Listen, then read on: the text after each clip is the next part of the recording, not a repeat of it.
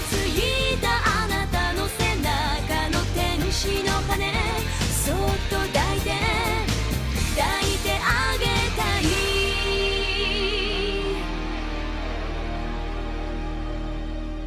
Hello and welcome back to Ghost Divers, an anime podcast. I am your co-host Neve, and I'm joined here by my co-host Connor.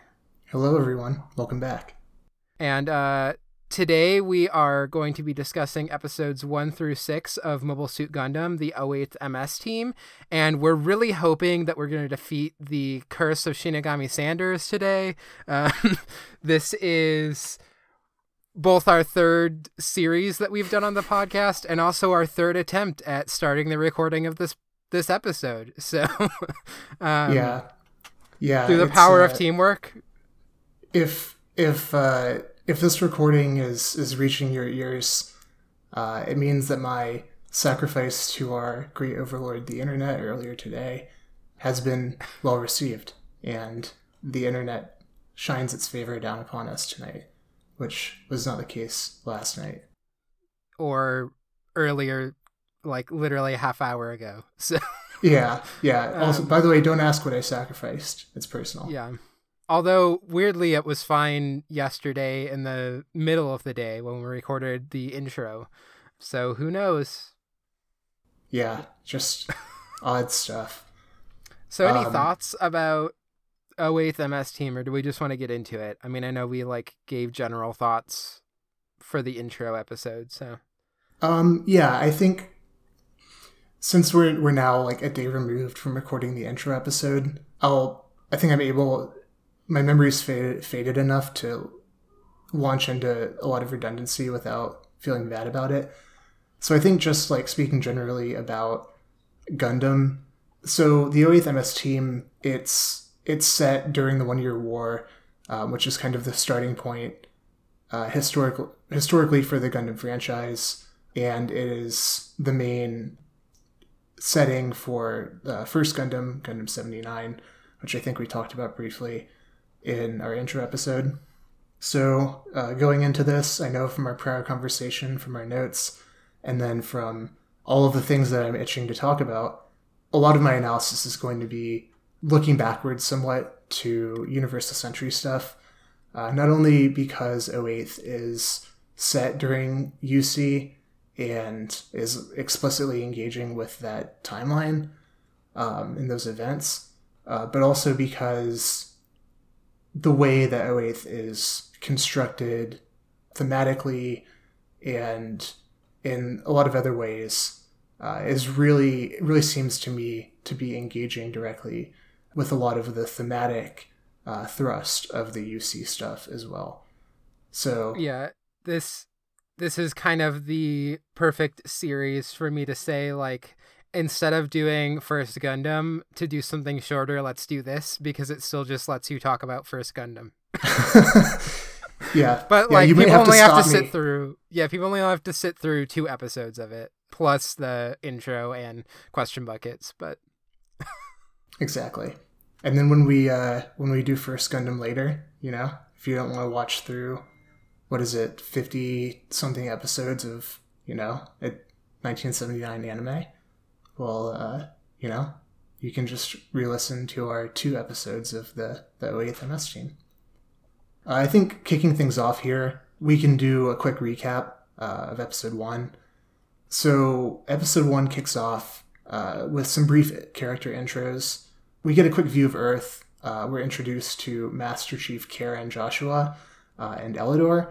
I have to say, I made the same joke before, but Master Chief Karen, now that we have Halo and Karen has become a meme in recent months, this name hits me differently than I think it may have back when this was released. And Elidor, that's decent name as well. So we see Master Chief Karen, we see Elidor, and then the focus cuts back to space, where we're introduced to our main young boy protagonist, our classic Gundam trope, Shiro Amada. He's on his way to Earth with the other main character, Michelle.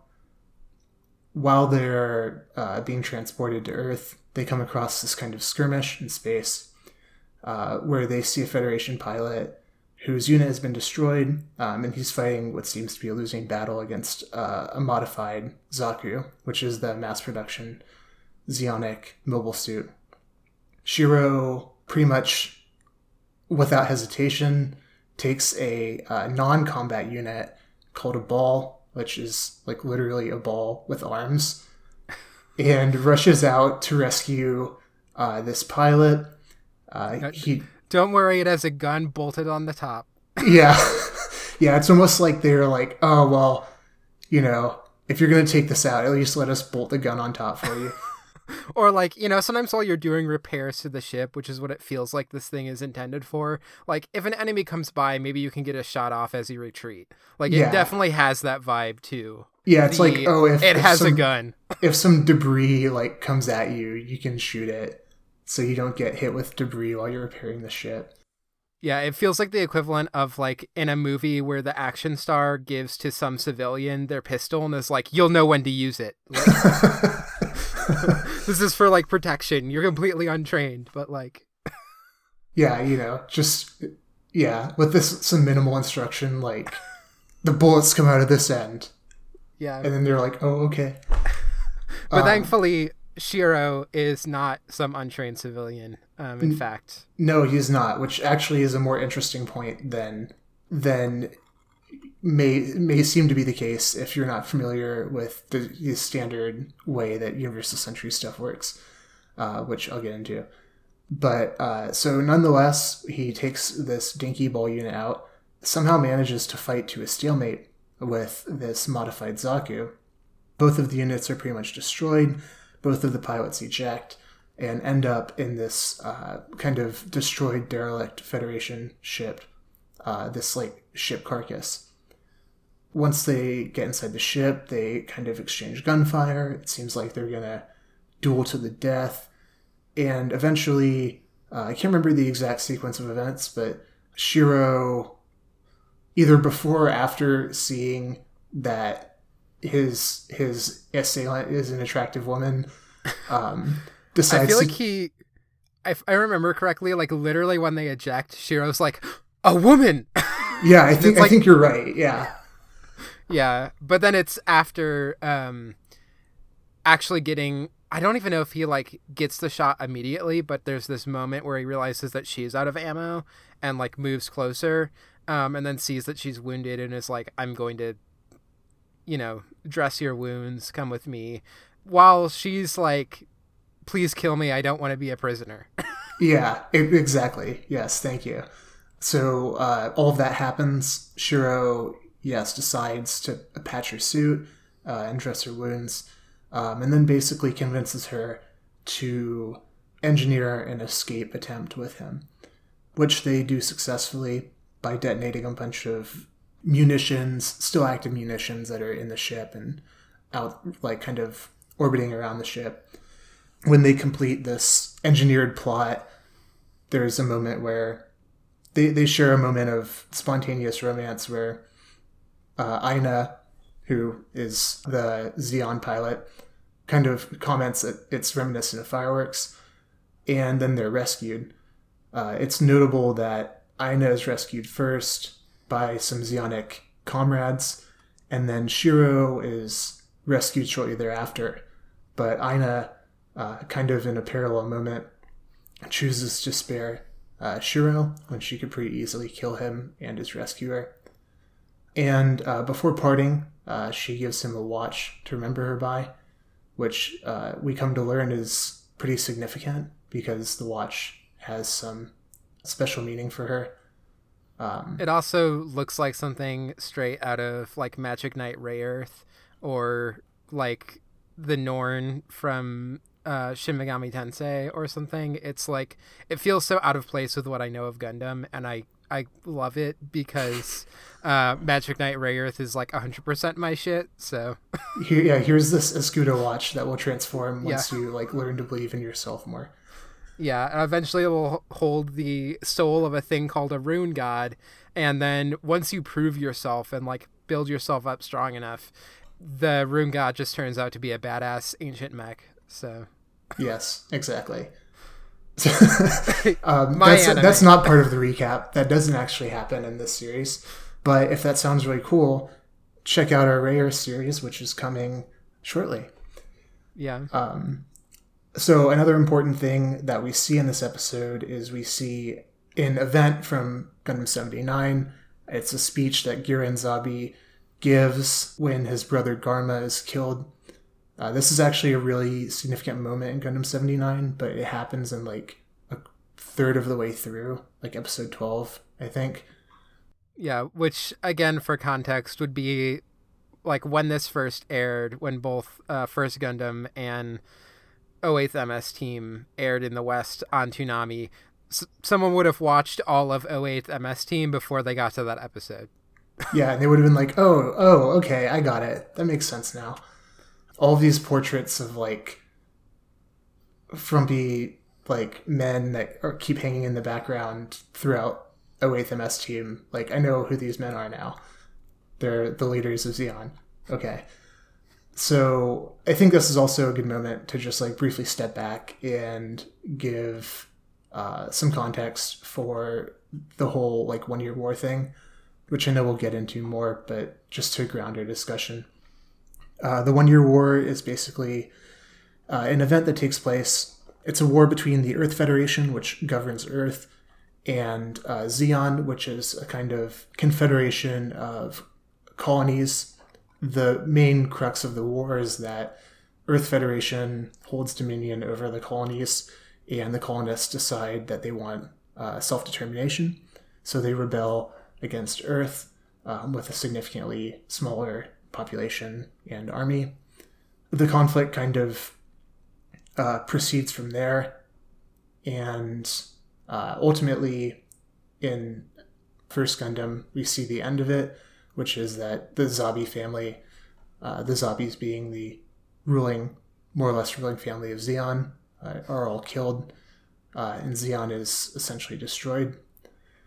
The significance of the speech that we see in episode 1 of 08th is that it's this moment where Giran Zabi, who is the oldest, I believe the oldest brother or son of the Zabi family, kind of takes control of Zeon and moves it in a more explicitly fascistic direction, and declares intention to dominate the Earth as well. So not only does Zeon now want self-determination, but essentially we're signaling now we're going to depose the Federation on Earth. And this speech is broadcast to Earth in First Gundam, and so all of the part of the reason it's a momentous thing in First Gundam is that all of the main characters, the entire Federation army, and everyone on Earth more or less sees this speech. So this is an interesting moment, not only to like tie in the narratives and give you to like locate the narrative of 08th within this larger context of like the 1 year war and First Gundam, but it also is, if you're familiar with all the stuff that's going on in First Gundam, it gives this backdrop of like the political drama and intrigue that's going on. So it's kind of a subtle deployment of this connection here. And so long recap, but I front loaded all of the good First Gundam context stuff. So I know you have some thoughts. Yeah, this is like, compared to especially Ghost in the Shell, there are definitely parts where I'm like, I know I'm just gonna go for like a half hour talking about gender and Major Kusanagi or something, and Connor will like sit there and be like, yep, and then just like say like a few sentences being like, oh, that was, yeah, what you said, that thing about like this, here's like a little quick thought I have on it. I feel like this is probably gonna be a bit more of the reverse. Not that I don't have a fondness for Gundam, but like this specific, 08th MS Team, or that I don't like enjoy it a fair amount, but I'm more interested in hearing from you, like how you're responding to this and how it is relating to the broader knowledge you have about Universal Century, which, like, this is my main Universal Century series. I forget if I mentioned this on a recording that's going to survive, but I watched like some episodes of First Gundam, I believe, but like not enough to really know, and it may have even been like before that speech, right? Yeah. Like my guess is it was like if there was a VHS release or a DVD release or something that I was watching, it would have been some of that. One thing I realized that I hadn't like quite mentioned when we first talked about our intro to anime, I talked about like buying DVD box sets used and things like that, but also like a ton of stuff I just watched because like they were so expensive back in the day that people would often they'd be buying them one at a time, and so you would like just pass around the DVDs that you had or like the VHSs that you had with your friends and you would watch them. So like I've watched a ton of Razefon and like finished watching it because I was watching a friend's copy and then like I think just like went to undergrad before they got all of them. Right? Yeah. And like that was just, there's so much anime that I know I've seen the beginning of and I don't know if I've seen the end of. I know for a fact I haven't seen the end of First Gundam, but Hot Couch Guy, where we would get high and watch anime, I'm fairly certain probably had First Gundam. My guess is I probably watched some of it there. I may have borrowed some of it, who knows.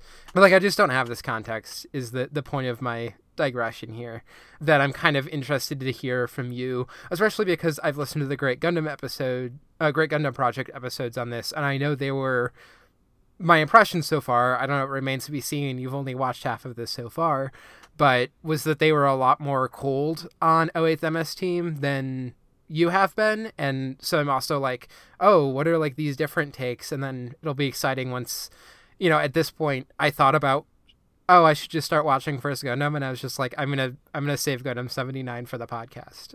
Oh, it's gonna be good.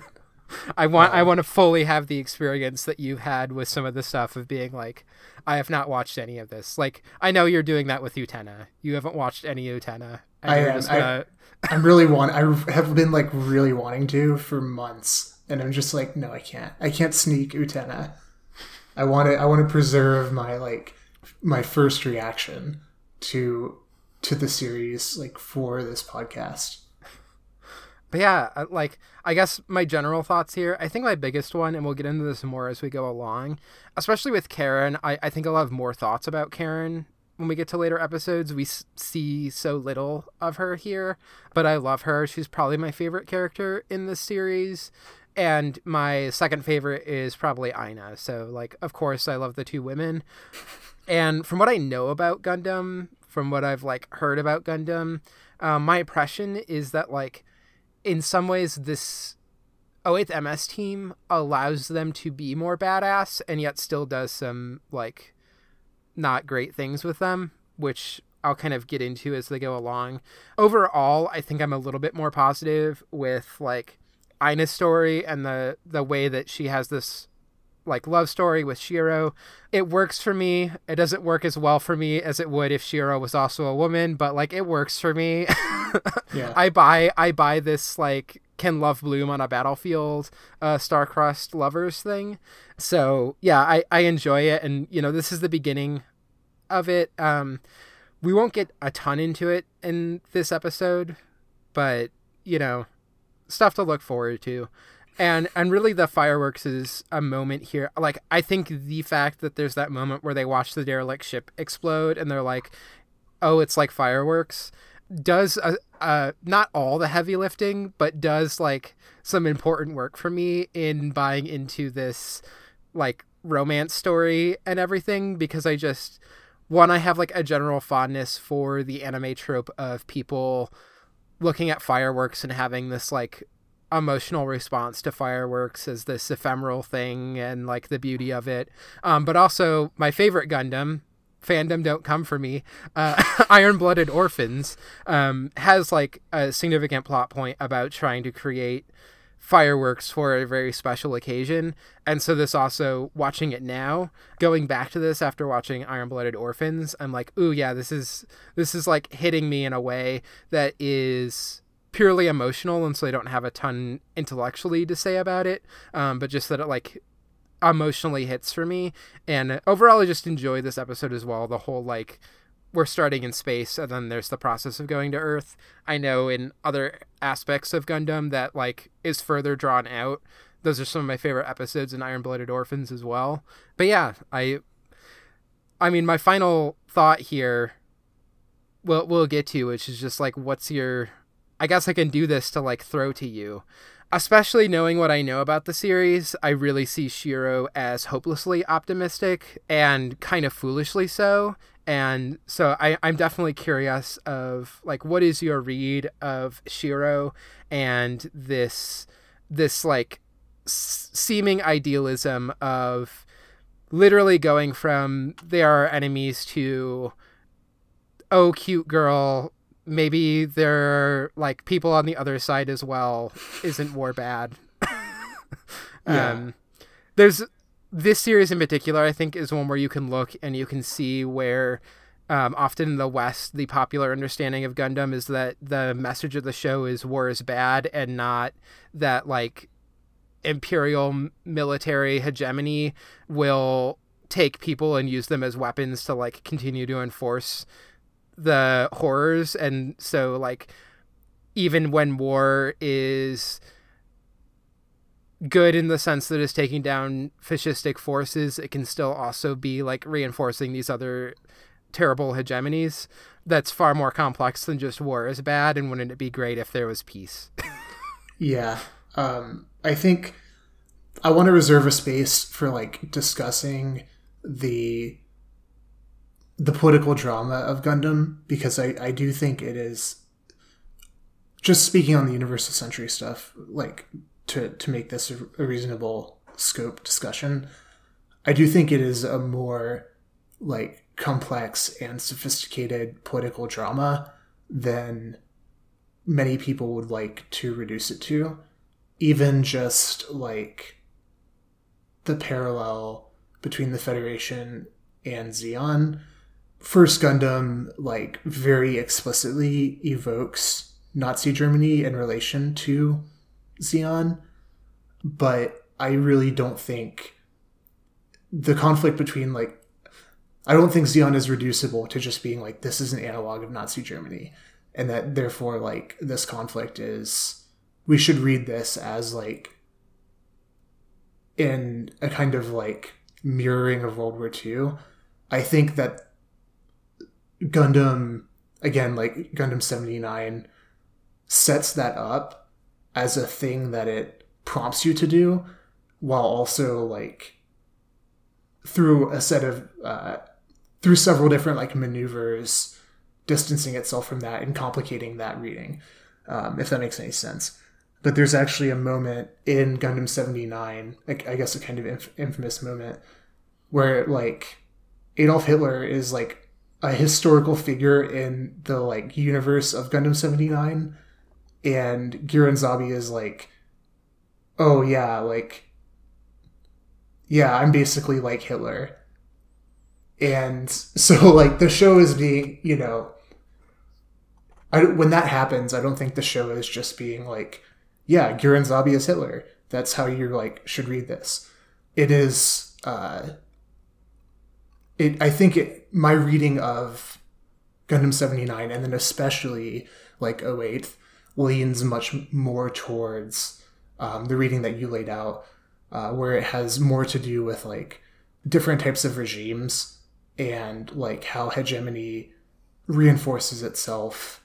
And like, it's certainly not the case that Gundam is like, war is good, but I think the like war is bad idea is so like obvious that it's just, it's like it's an oversimplification of a far more nuanced take on what war actually is.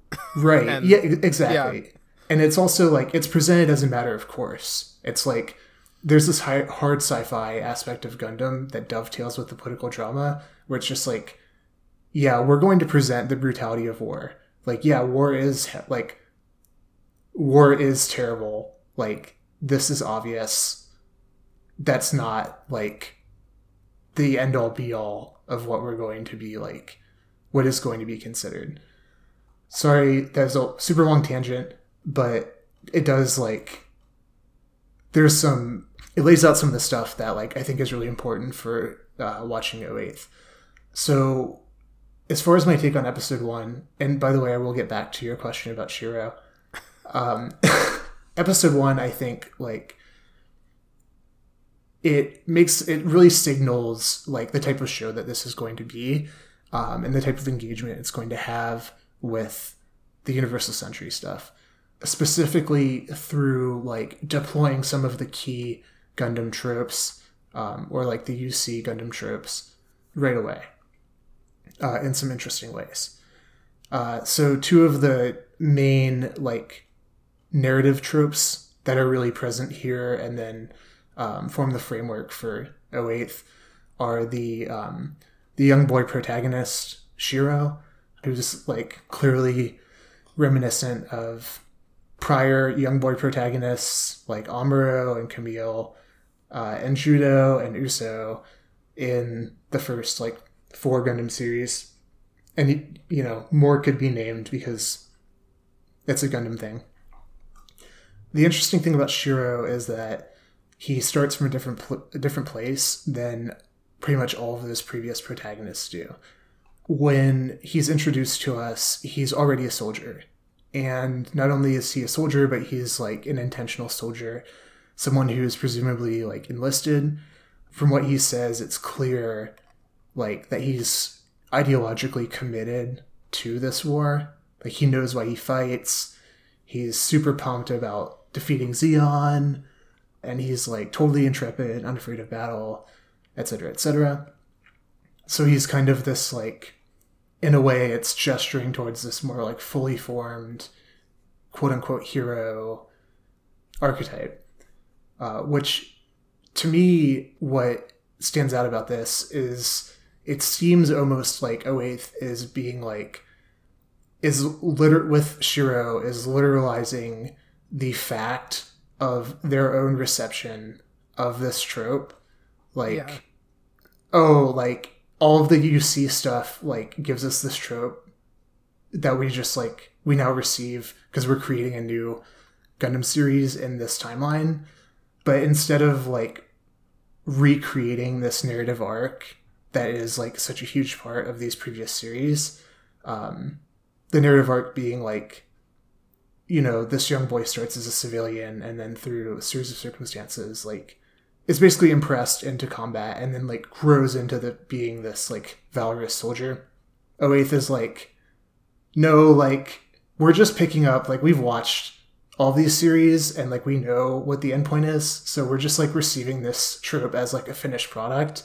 So, like, we're taking the, like, fully formed soldier in his final form and then, like, starting with that, which is really a fascinating way to engage with this, and also in a certain way allows them to, like, examine this trope from, like, kind of the opposite angle.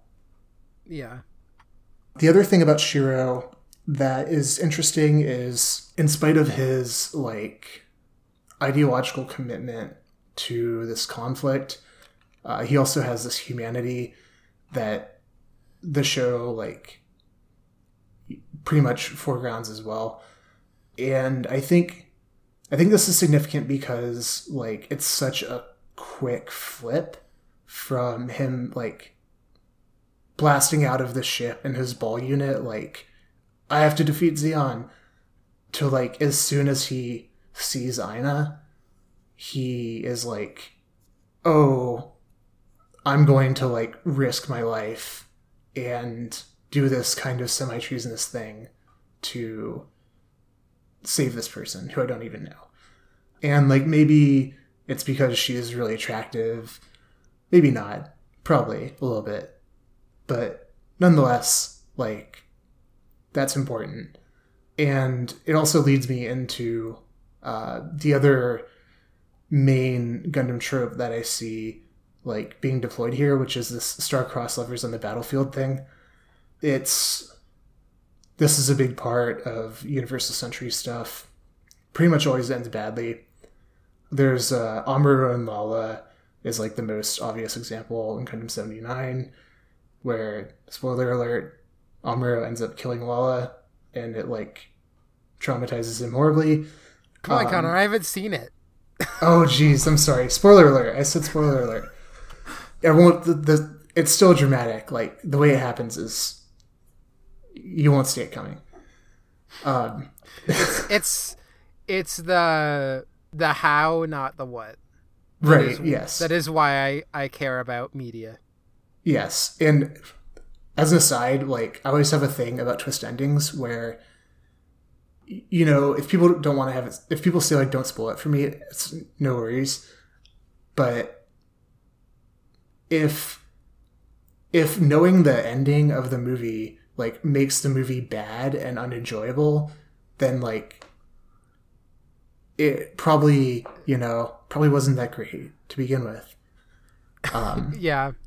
I know that I think we are both aligned on that. I'm sure there are people who disagree, but I've always found those movies where it's like there's a big twist, like don't spoil it, and then I watch it and I hit the twist and then I try and rewatch it later. I'm like, oh, that was fun. And I'm just like, this is so bad.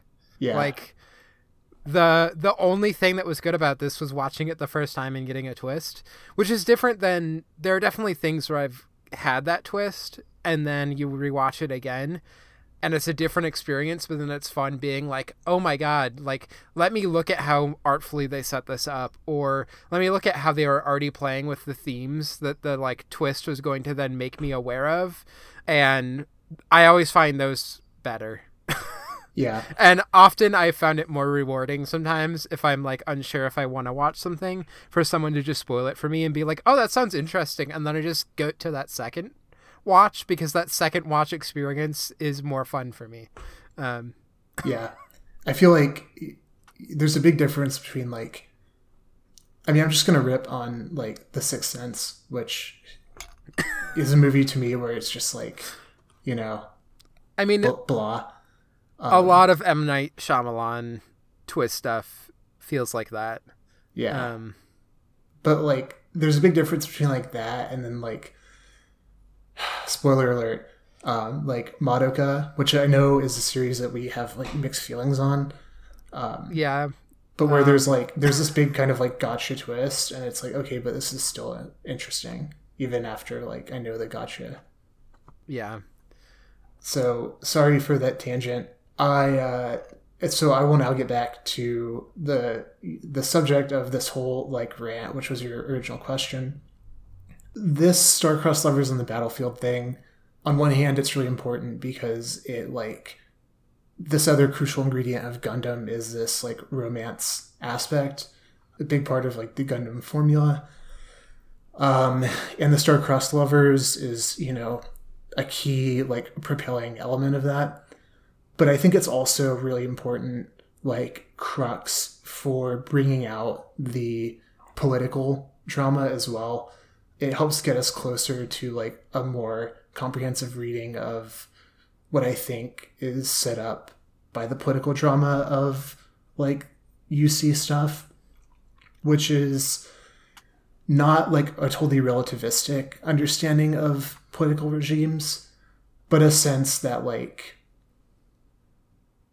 but the sense of how they exploit people and how the tragedy of that exploitation.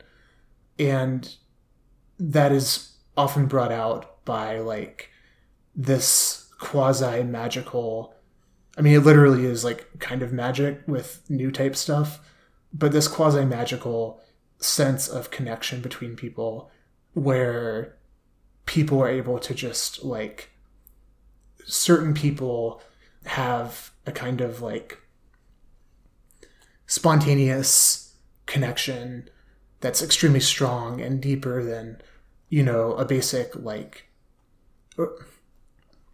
not basic, but deeper than like a physical attraction. It's kind of like a love at first sight, but it's often presented as something that's like almost a soulmate that you just like encounter spontaneously. This girl, oftentimes a girl, the protagonist encounters on the other side with or without knowing that she is like an enemy soldier, and is just like instantly, bonded to her in some like psychic soul bonding way.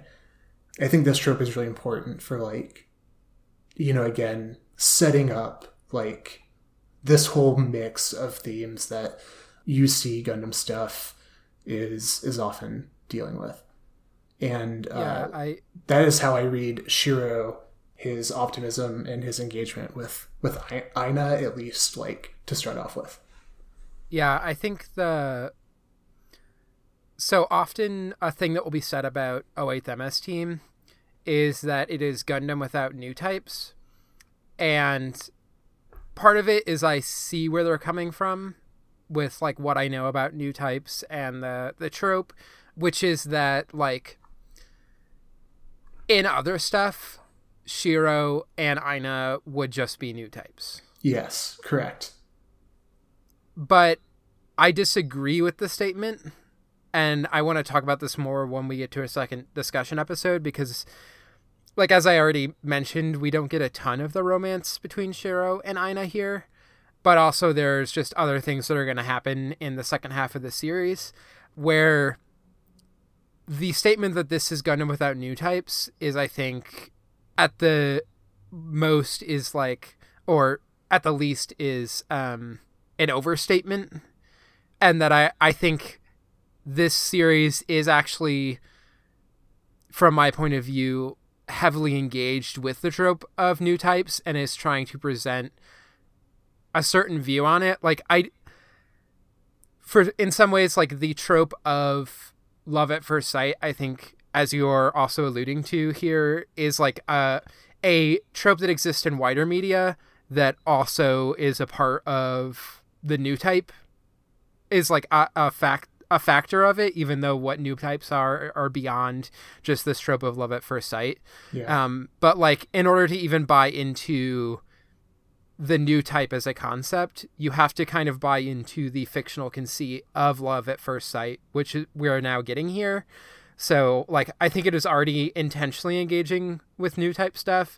And then I also think like we will get there, and I'll talk about why I think a lot of people in the West think that 08th MS Team is a show about Gundam without new types, whereas I think 08th MS Team is actually a show that is extremely about new types and is like doing another commentary on it. But that's a preview for next time, dear listeners, and also you, Connor. Yeah, I think it's notable the idea of like in other stuff, Shiro and Aina would be new types.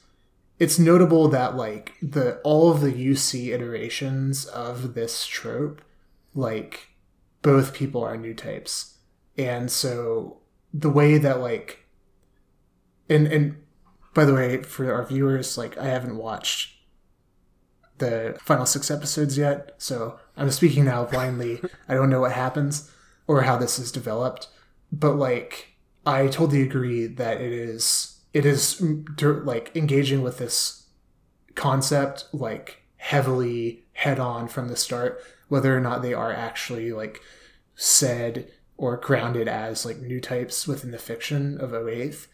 It is immediately like gesturing at this trope that is inextricably like for Gundam tied to like the new type thing. Yeah, to put like what I'm comfortable saying right now, especially knowing that not only have listeners not necessarily watched the second half of the series, but also that you haven't, is just that I think when it is often stated that 08th MS Team is Gundam without new types, it comes with it this kind of connotation or assumption of like, and new types is the dumb magical shit and my real robot mecha anime, and I like 08th MS Team more because it doesn't have it. And like, one, you're wrong, it does have it.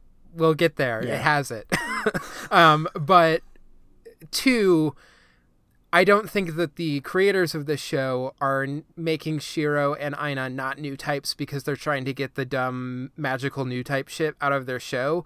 I think they are doing it because they are trying to explore the theme of new types. And part of the way that you do that is by saying, what if we decouple some of the tropes of the new type that are tied to this love at first sight, and we remove it so that we can like explore this in isolation, and then we can also explore other things in isolation later on.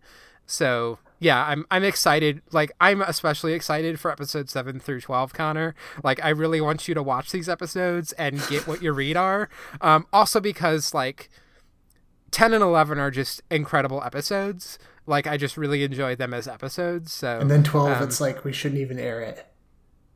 12, we will get to, when we talk about 12, I'll talk about why I don't think it aired and why I think it not airing has crucially changed so many people's perceptions of this series, because I think that episode is in fact highly crucial to 08th MS Team. So yeah, we'll get there. I'm looking forward. Hopefully that's making you excited, Connor. I'm trembling in my seat right now because we started talking about new types and I'm just like, this is my dissertation. Also, shout out to Cyber New Type IRL Autumn. Oh, Cyber New Type. Okay. Yeah. Yeah. So they've been enhanced. Yeah.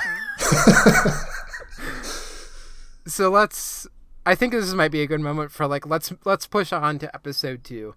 Unless you have any like final thoughts you want to get out right now. No, I'm good to move forward. Okay. The one thing I'm going to do, I'll do it as we go. Basically, like, so when we get to episode 2, we're on the ground. The entire team is together. So this is where we really see like the titular 08th MS team. And I want to run through the team and like who they are and also what are their ranks and what's the hierarchy here, because when I first watched the show, I got really confused sometimes about like, wait, what is the actual power dynamics at work here? And I think some of it is almost just them expecting people to have like knowledge of even just like, oh, that's the insignia on their jacket, and so now I know what their rank is. Like, I think that's where this is coming from. I think that's where people have figured out some of these ranks, because I don't think they ever say like Elidor's rank explicitly in the show, aside from just like what's on his uniform. So these first two people, the first one is Lieutenant Colonel Kojima. We never get his first name. I'm assuming it's Hideo. For sure. Yeah. That's why he's in charge. He's like, he's the one who's in charge of basically this entire like battalion or whatever. Like basically everybody who is here at this base is underneath Lieutenant Colonel Kojima. He's like the top ranking official in this entire show that we see. Next up is Captain Jidan Nickard, who is the old guy who's often drinking alcohol and like slacking off, has the girlfriend in the village, Maria, in one of the episodes. This guy is like such just, they don't go all the way with it, but like the trope of horny grandpa in anime that like I had absolutely like he could have just been literally a field soldier, like lowest rank. No, he's captain. He's above Shiro Amada, who's an ensign. So next up here is Shiro Amada, who's an ensign. I guess it makes sense that Jidan never goes on any missions. That's the like part here that makes sense in terms of rank. So, and then Shiro Amada is above Master Chief Petty Officer, which is the full rank title, although in the show they often just say Master Chief Halo Jump. Also, Karen Joshua, 2 first names here.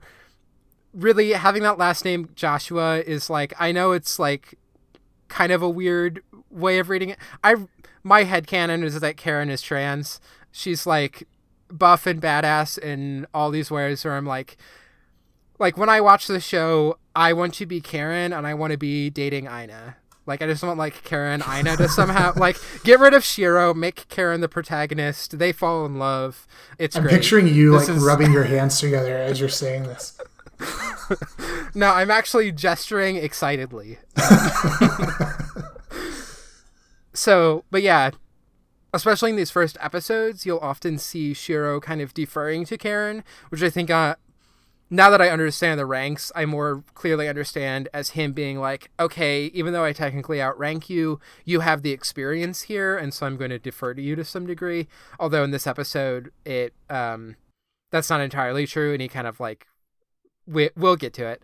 Underneath Master Chief Petty Officer Karen Joshua is Chief Petty Officer Terry Shinigami Sanders Jr. Shinigami often being translated as like Sanders the Reaper in this series. This is a concept that exists in Japan that at the time that 08th MS Team was localized, I don't think was really understood here. Thankfully, things like Death Note taught all anime watching fans what a Shinigami is, but back then they translated it as the Reaper. Shinigami just kind of broadly this like concept of death god, so it overlaps with Reaper. And then underneath, also Shinigami Sanders is the one who Shiro rescued in episode 1. He was the pilot who was fighting against the modified Zaku and who Shiro rescued when going out in that ball unit. That's an important, I think, piece for the whole dynamic going on with Sanders. Yeah. For both why he believes. So the thing with him is that there's like this curse. We'll get into it later, but part of why he believes that Shiro might be able to free him from this curse, as well as why he throughout the series is the most intensely loyal to Shiro out of everyone, because he's had like, you could have left me to die. You were on some shuttle going to Earth. You went out in a ball unit to save me. I'm going to have your back. And then underneath him is both Elidor Massis and Michelle Ninarich, who are both petty officers. And so they are the same rank, and the vibe that you get of Elidor kind of being in charge and Michelle being the subordinate, as I think, again, the Elidor has been at this. He's familiar with the jungle. He's familiar with this tank that they drive, which is a badass tank. I love it. It like they're going through the jungle and it like hovers, and then it will like put down a thing on the ground and feel vibrations. And then it can be like, oh, here's where the other Gundam or like other mecha in the, because they're not Gundams, they're Zaku. The other Zaku, like in the forest, I'm reading them, trying to find them. Although actually even doing it to track like where the ground Gundams that the 08th MS team is piloting. Mm-hmm. And then, yeah, this is the biggest one that confused me because they specifically, I think, call Michelle an officer in the first episode. And so when I got to the second episode, I was like, why is Michelle like literally the bottom rung here? And it's because literally all of them are like petty officer above, which I guess kind of makes sense that they're like giving them a bunch of ground Gundams and stuff, that they would be like a bit higher ranking than just a, private or whatever. But yeah, for some reason I just assumed Elidor was a private when I first watched this. So if you're watching along and you were also confused, hopefully this explained it for you. Also, I think just like the dynamics of the hierarchy here are helpful for understanding when we talk about more of the relationships as it goes on. So that's my big long digression, but we have the whole team together and we see them going with their first ground battle. Even though in the previous episode we saw Shiro being this highly skilled pilot, again, literally going out in like the equivalent of a Jameson unit to fight, Major Kusanagi or whatever. Maybe not Major Kusanagi. That's like far beyond just a modified Zaku, but you get what I mean. Yeah. You get what I mean. Like he's going on the Jameson to fight whatever the name of that thing is. The Japanese Marines shit. Oh, I was thinking the because I'm thinking like the Zaku might be a little bit below. So it's when they are going into the Chinatown and there's that guy who like opens up his face and everything. Oh yeah, it's like the Jameson fading him, like because also he was clearly modified. Anyway, but yeah, despite his like previously clearly highly skilled as a pilot, we see him struggling here, and it's specifically around the new constraints. One, gravity just like limits his ability to maneuver. Things feel more sluggish. He is also not used to things like controlling when you have your lights on in the jungle because the lights might give you away, things like that.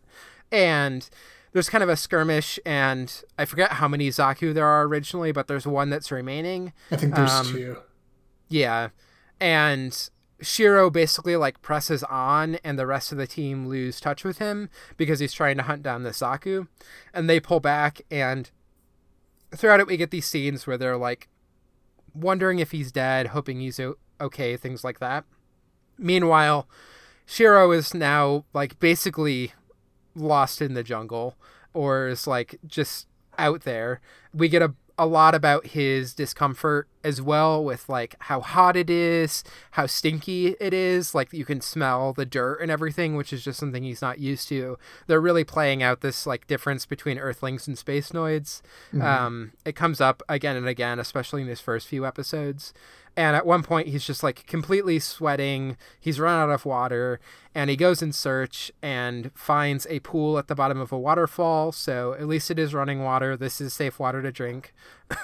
And in the process, he encounters a young girl from a nearby village. We find out more about her next episode, but her name is Kiki. She is canonically underage. And the very first introduction we get to her is also our first like full-on anime titties of Ghost Divers. So this is the thing that's going to happen with anime. It sucks. I'm going to have more thoughts about this when we get to Evangelion, because I feel like Evangelion is trying to engage with the trope, and in my opinion ultimately fails. The evidence that it ultimately fails is the fact that Evangelion itself as a franchise markets like figures and posters and books and all kinds of things based on these sexualized young women. And I feel like if you truly succeeded at that, you probably wouldn't be making a like resin figure of like a mostly naked Rei and Asuka or whatever. But the series itself does try to engage with it, and I feel like I can then, because it is trying to engage with it, I can say more interesting things about like that's going to be a very interesting conversation when we get to it. Yeah, like what is one? Why does this even happen in anime, and where is it coming from, and like what is the engagement with it? I think the one thing I'm just going to say right here is, on one hand, it sucks. It's shitty. It sucks. On the other, there's some weird, like, vaguely racist or whatever stuff around, like, how bad Japanese anime is about sexualizing young girls. And it's like, please watch anything American. We sexualize high school girls all the time in America, too. Yeah. We do it in different ways that are more culturally coded for us to feel comfortable with it. But we do it, too, especially around young women of color, especially around queer women, like black women or black girls of color, not black women of color, but black girls of color who are like incredibly young in schools get highly sexualized by their own teachers and in ways that their white counterparts aren't. So I have complex feelings about this. I don't think either is good, but also I think there's an approach that often comes up in the West of like, oh, I am watching this anime and it's sexualizing young girls, and so it is bad, that completely forgets to like interrogate how this is a thing that exists broadly in a lot of cultures, including our own. And that also our perception of the way that Japan does it is highly skewed by the fact that the main form of media that primarily comes to us from Japan is literally stuff made for shonen and shoujo, which are young boys and young girls, where of course they're going to feature those types of characters, which again does not necessarily make the sexualization okay, but it is also further skewing us towards like we are going to be seeing things for a young adult audience that might be more prone to featuring young, like, you know, young women. Yeah, like catering to like the young. I think this is actually really like not only insightful, but like really revealing for this exact dynamic that we see playing out here. But like catering to like the gay, like to use a loaded term, the gaze of like a young like audience in some ways. Yeah, like I'll get into it more when we get to Evangelion. When I first watched it, I was in high school, and back then I was like, oh, I'm attracted to Rei, and that made sense because I was literally her age when I was watching it. Right? And it is in retrospect that when I look at Evangelion where I'm like, oh, this is actually creeping me out. But back then it didn't. Because like I was the target demographic, and for me as a 16-year-old looking at a depiction of a 16-year-old girl, that my attraction back then was less creepy than the idea of like a room full of adults creating that is to me, and the discomfort that I now feel watching it as an adult, where I'm no longer that age. But we'll get into it more as we get there, where I have like deeper thoughts and I have actual essays I'm going to point to as well. So preview for the next series we're doing, Evangelion. Sorry to talk about it for those of you who don't care about Evangelion. It's going to be ever present in Ghost Divers. So yeah, just again, a heads up.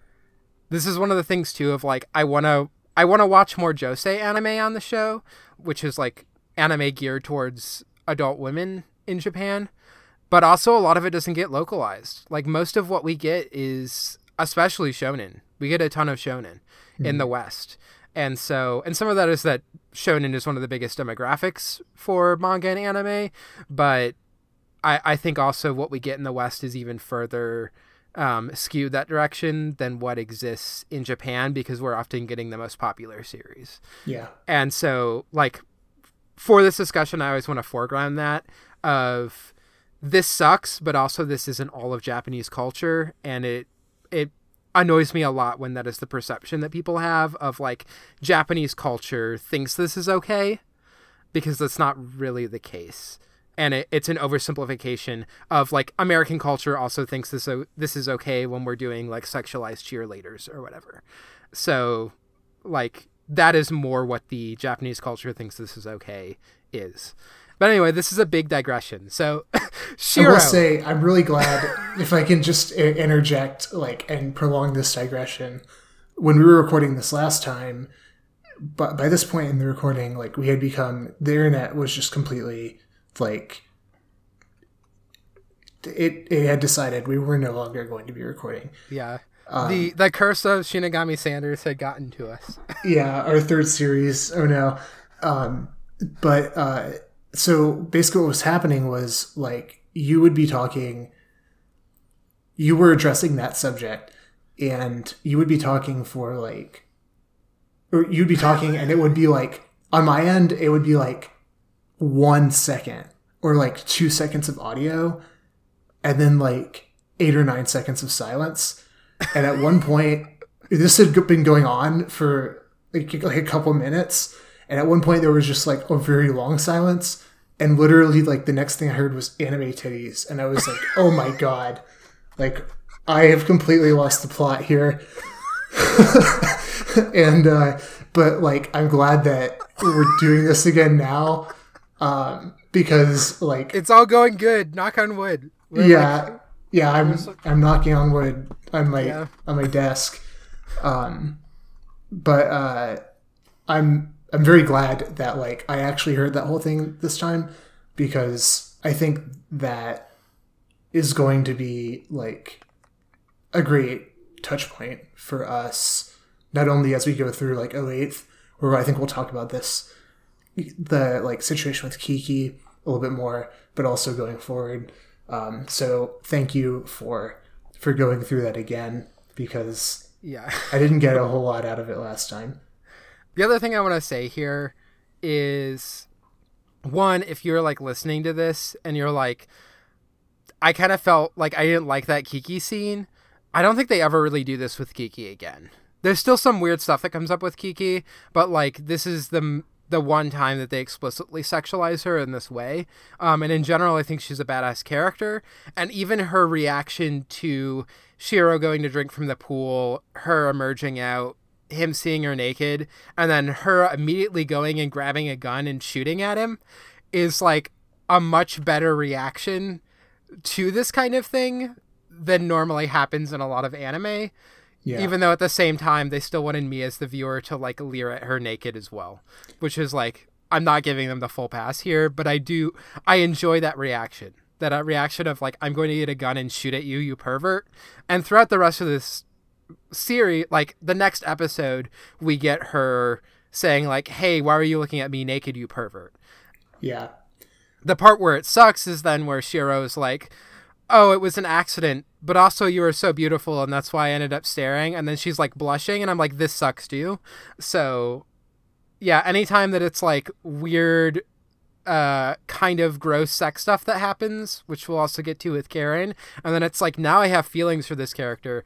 I hate that in this series, even though for the rest of it, I have some decent fondness. Also, I feel like they never do this with Aina, which is one of the reasons why the Shiro-Aina romance works for me, because it's never this, like, creepy, leery thing. Yeah. I think the way... I mean, I'll join with you in saying, like... And I was actually rewatching this earlier because I knew, like, this was going to be a crucial point. Because, like... the way sexuality is presented in this series, I think it does have a lot of significance. And it is, like, in a certain way, it has some complexity. But on my first impression, and even more so, like, rewatching it earlier, I would join with you in saying, like, I definitely think there are some moments that are, like, disappointing and cannot be excused. Especially, like, here, just filmically, I think you're spot on. Like, that there's no way of getting out of this. Like, we are invited to leer at Kiki's body, like, filmically, not just, like, by the presence of her being naked, but, like, the way it is presented as well is, like, unmistakable. Yeah. But anyway, after that long digression, so as Shiro's running away from Kiki shooting at him, because he was definitely being a bit of a pervert, even though some of it was accidental, he finally spots the enemy Zaku and basically resorts to classic FPS tactic of camping, waiting for the Zaku to appear, and then taking it down, thereby proving himself, returning to base. I love the moment of, like, the visual of the ground Gundam walking to the base, and then it, like, zooms in and, like, Shiro's literally, like, napping in it, and it's just, like, on autopilot. Yeah. And this is kind of the conclusion. I also put in the synopsis, we're getting some cutaway scenes to Aina arriving at a Zeon lab. I don't think they really specifically state, like, where this is located, but we know how fiction works. We know that this is, like, somewhere in the vicinity of where the 08th MS team's base is. And high that, in the sky, above the events you just saw. And so, like, of course they are going to meet up again. We know fiction. We understand it. And when she arrives, she meets with her brother. There's this, like, brief moment where they're, like, hugging, and there's this reuniting before it's revealed that they're brother and sister. And the show is going to play on Shiro misunderstanding when he finally opens up. He, like, realizes that the watch can open, and inside there's a photo of Aina with, I've actually totally drawn a blank on his name, her brother. Oh, it's Genius. Oh yeah, or Genius. Yeah, because they do when the, like, asshole shows smart. up, they say, like, even mocks him saying genius. Man, yeah, Genius is her brother, and, you know, Shiro at first mistakes for, like, her boyfriend, and that's what the watch is. But in fact, it's heavily implied, they never directly state it, but that, so he has some unnamed anime disease. You know, if you don't take your meds, you cough, probably, maybe you cough up blood. It's really unclear what the disease is, other than you have to take meds regularly, and if you don't take them, you cough. But Genius has this unnamed anime disease, and Aina seems to be the one who usually reminds him to take it. And her watch is probably what beeps and reminds her to remind him to take it. I don't know why Genius doesn't have the watch, but whatever. Now Shiro has the watch, and we get scenes throughout this episode of him, like, waiting out in the jungle, trying to find the Zaku, the watch beeping, and him being like, what the hell, why isn't there an alarm going off? Shut up, watch. Yeah. So, again, the show never says, like, that's what the watch is, but we as viewers, I think, can easily piece that together when we finally see the scene of, like, oh, it's time to take your anime medication for your anime disease. So, yeah, that's the kind of overall synopsis here. I know I did my big digression that I wanted to do, which is just about the anime sexualization of young girls, which again, I will have far more thoughts on this when we get to Evangelion. But Yeah, I don't know. I'm going to throw it to you. Okay, I thank you, because I have a bunch of, more ranting that I have to do. So thank you. This episode 2 for me is really interesting because this is where, like, I think OATH starts to really distinguish itself from the UC stuff in terms of, like, not only, obviously its setting, but also its substance and the way that the series is actually constructed. What's interesting about this episode for me is that things seem to move really fast. Like, they get onto Earth and then they're just like, all of a sudden they're like fighting. Yeah, beauty of OVAs, baby. Although this show will still have things that feel more like filler than sometimes you get with OVAs. But never quite to the extent of like, oh, this entire episode is just about some complete nonsense. Like, I mean, I think the most infamous is the Dragon Ball episode where Goku learns how to drive a car. But, we never get anything that bad, but... The Dragon Ball series famed for its concise plotting. Yeah. And, and brevity. But, I think aside from, the fact that it's an OVA, I think there's a really intentional aspect of how the pacing is done to convey a sense of, like, rapidity and to create an overall, like, sense of some sort of disorientation and confusion for the viewer where, like, oh, all of a sudden, like, a battle's happening. Like, go out there and fight. And everyone's like, oh, okay, I guess we have to go and fight now. We're not even really, like, oriented to this new base that we're inhabiting. We don't know each other. And, like, or even what the combat situation is out here. Like, none of this stuff is, like, there's no exposition for us or for the character that, like, flushes all this out. It's just like, okay, go fight now.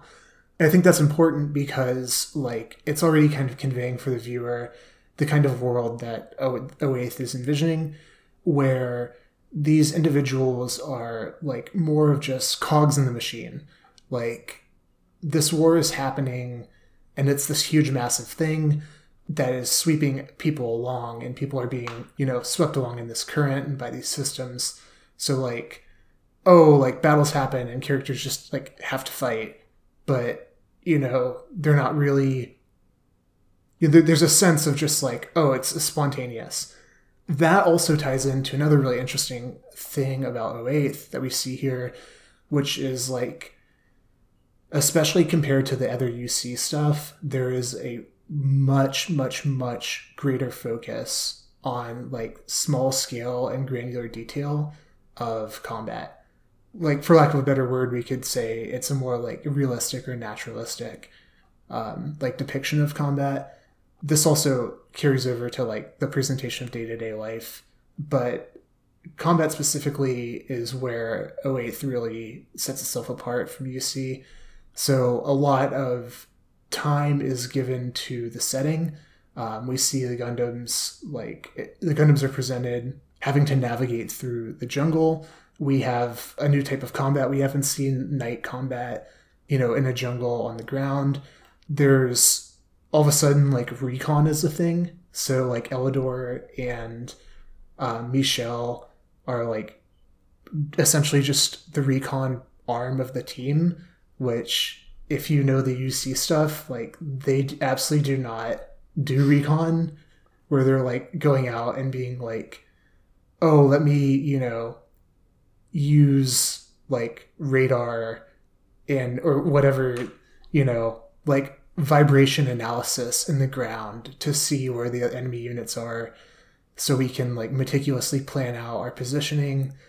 There's, like, things as small as, like, oh, don't turn on your lights or turn off your lights because the enemies are near, or, like, cut your radio so your communications can't be intercepted. This is, like, a huge part of the series for me. One of the things that is actually that I like a lot. and like carries through for pretty much, it is present in like every episode more or less that we're gonna watch.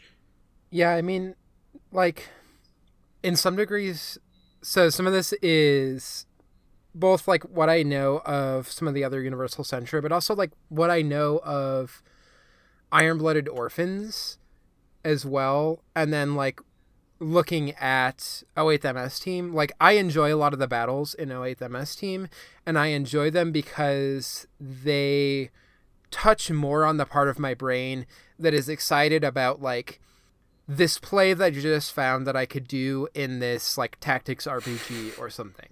Like this, like, okay, I'm sending this character out to like lessen my fog of war so I can see what enemies are over there. Like, I know they're not my strongest character, but they can move quickly and get out of the way. Like maybe they're a Pegasus and like Fire Emblem or whatever. And so like I'm doing like this to try and like view more of the field. I have these characters who can like move quickly and get around to do pincer attacks. I have these characters who can like be the tank and push forward. I have these other characters who can attack from afar so I can have them in the background. And it's all about like, how are people actually moving around on the field, and how am I utilizing different people's abilities to like create this cohesive team that is addressing the like actual rules of large scale combat. And that is like what is exciting about it. Like both of us, I think, have a certain fondness for like tactical games, you know, strategy games, things like that.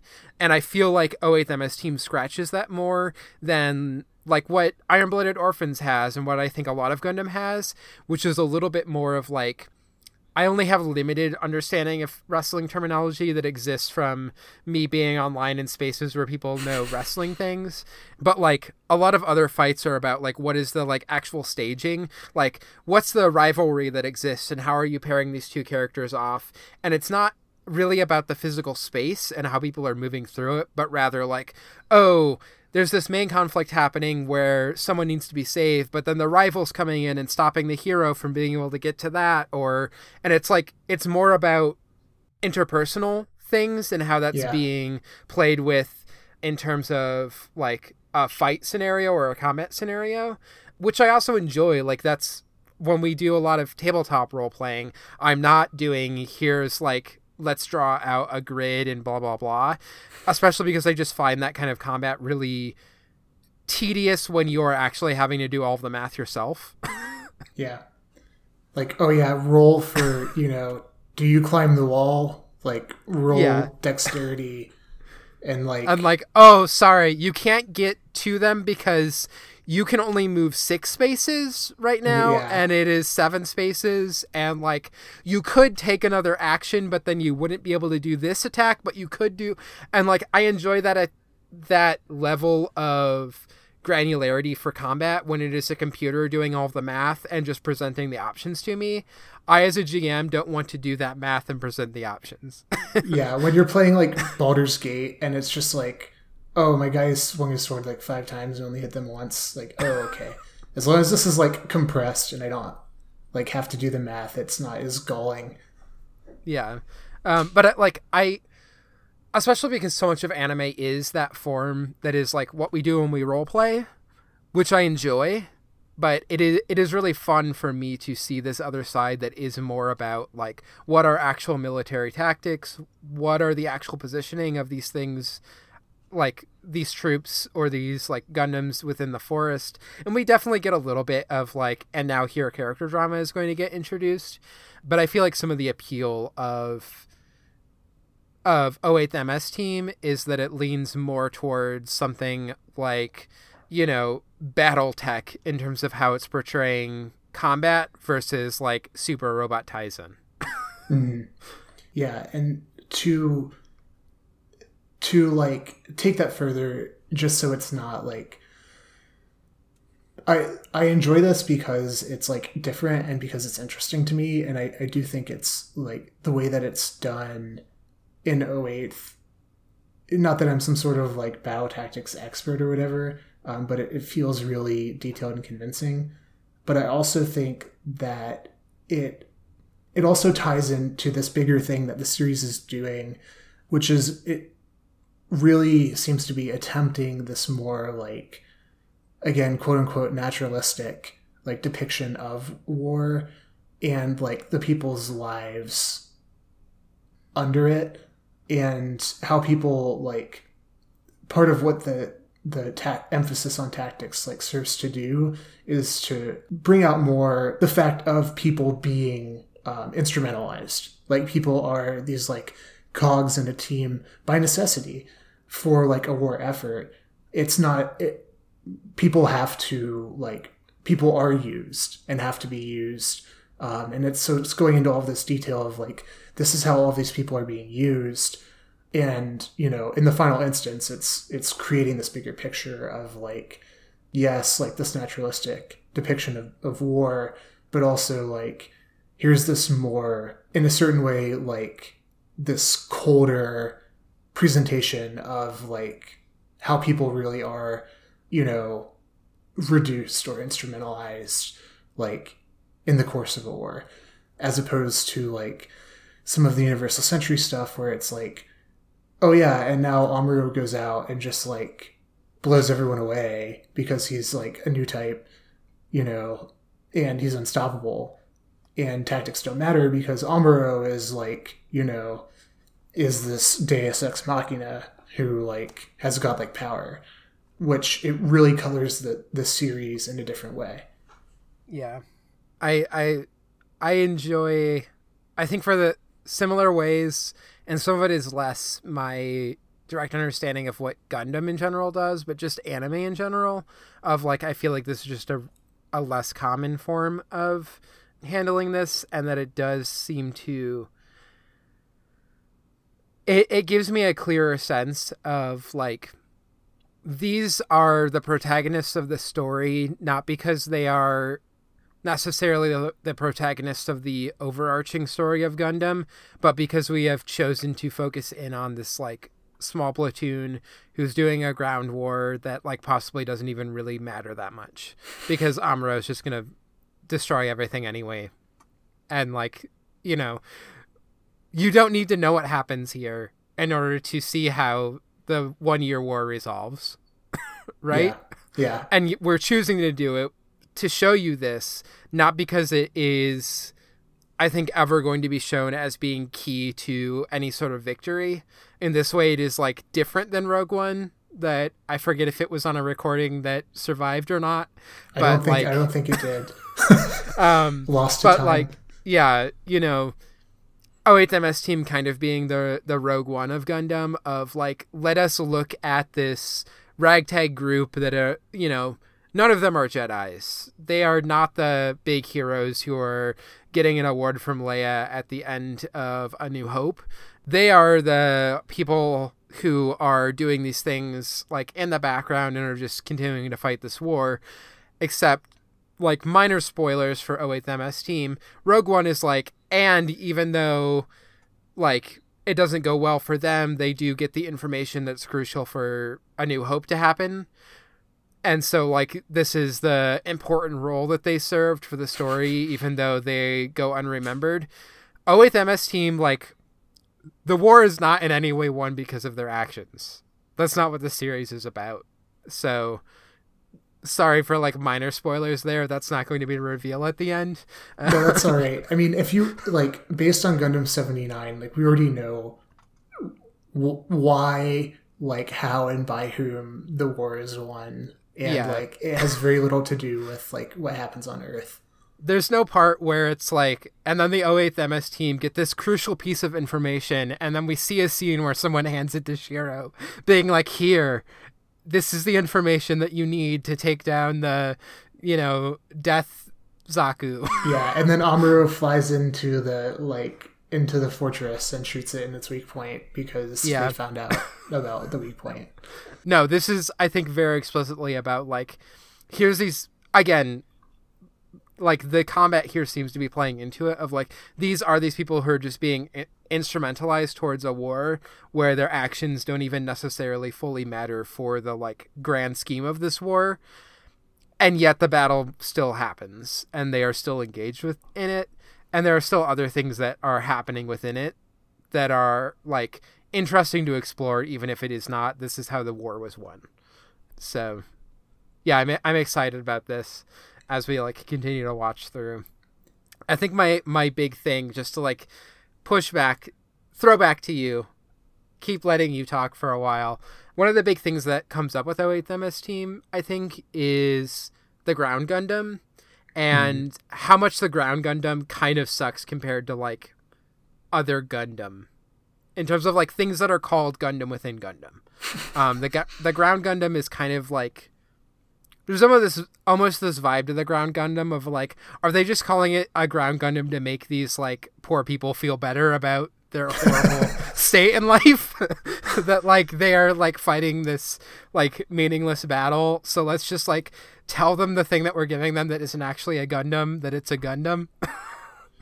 Yeah, what's interesting is like this is almost this is one of the aspects of the series that like when I was watching it, I was like, that actually seems to like clash with what's going on in First Gundam, because a big plot point in First Gundam is like the Gundam that Amuro gets and pilots is like a very, very new thing.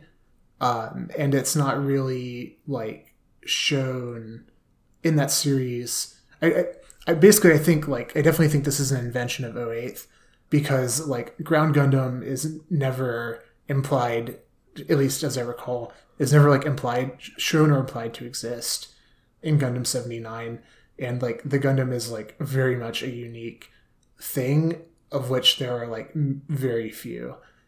So yeah, I mean, the real answer here is probably that they're making something called 08th MS Team, where they're going to have an opportunity to make new robots, and they want to sell Gunpla of them, and they want some of those Gunpla to have the actual word Gundam on them.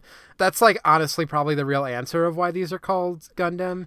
Yeah, but, and I'm okay with that being the real answer. It is also still funny, especially I think like the first two episodes here, maybe it's in episode 2 where they mention it. For a while they seem to like intentionally not call them Gundam, and they call them just like mobile suits or something. And then it's like, because it is MS Team, which is Mobile Suit Team, so like we get that very early on, but it's like partway through the series where you're like, oh, they start calling them Ground Gundams. And yeah, I like, again, the answer is probably just it's to market like Gunpla, but it's just a weird thing. Yeah, I don't know if you have any specific thoughts about like, despite that final answer, how you're feeling about them calling these Gundams. But I wish I had like something better to say. I do think there's a whole thing about like the Gundam as such, like within the world of Gundam. In our long lost recording, you're talking about how this like factors into Iron-Blooded Orphans, and that's definitely, there is like a mythos surrounding like the Gundam itself, like that specific model within the like fiction of Gundam, that is really interesting. But I don't know if we should get into all that right here, because the Ground Gundam is like it's still, even if I try and make it fit into that, it just like doesn't. So I'm okay with it being like, they made a Gundam series, like they had to have some sort of Gundam in it, and they couldn't make it work without being like doing this.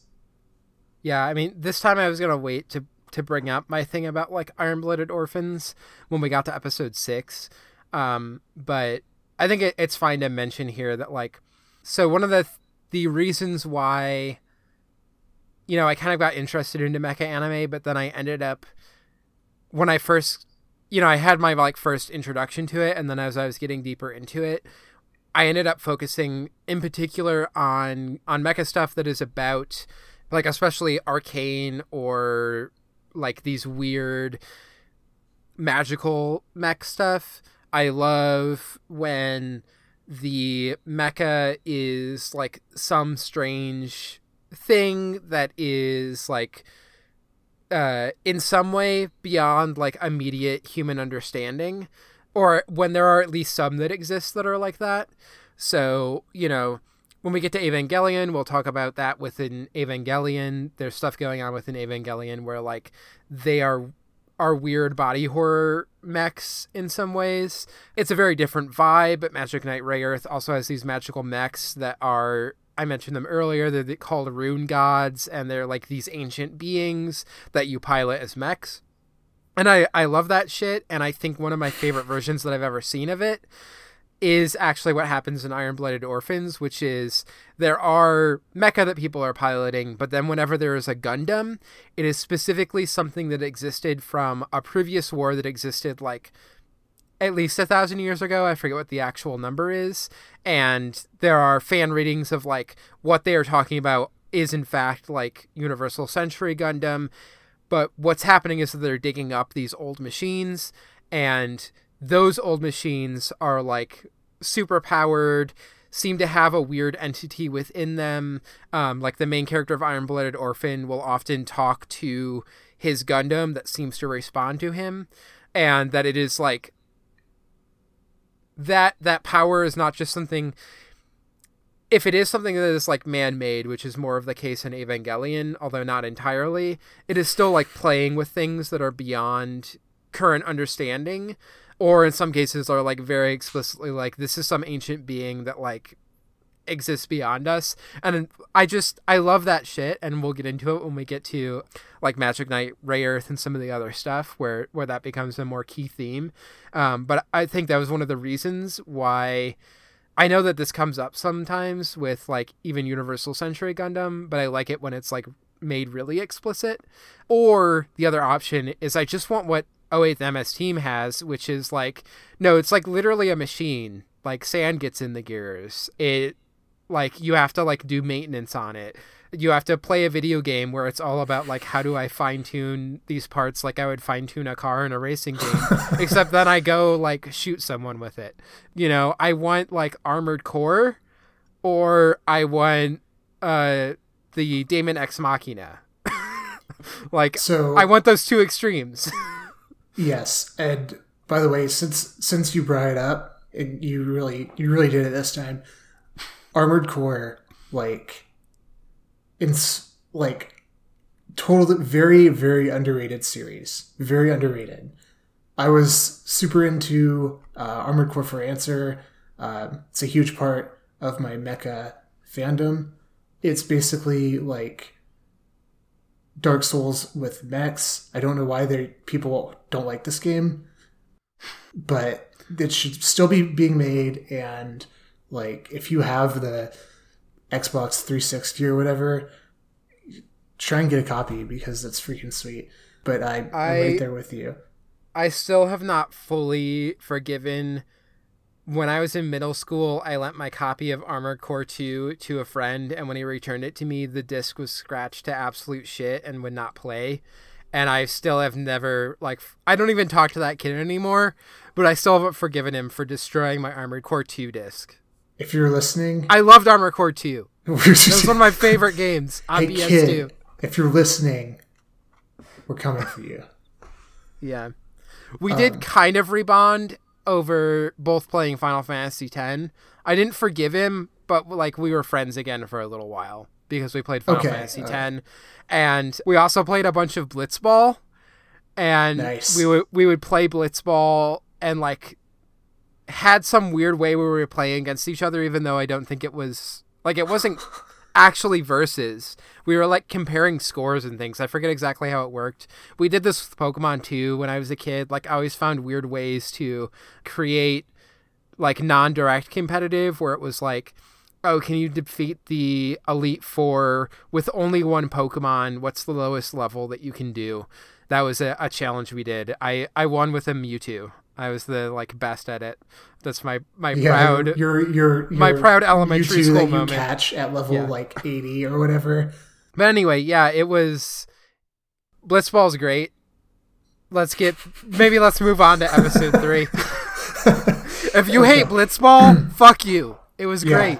Yeah, stop listening immediately. Okay,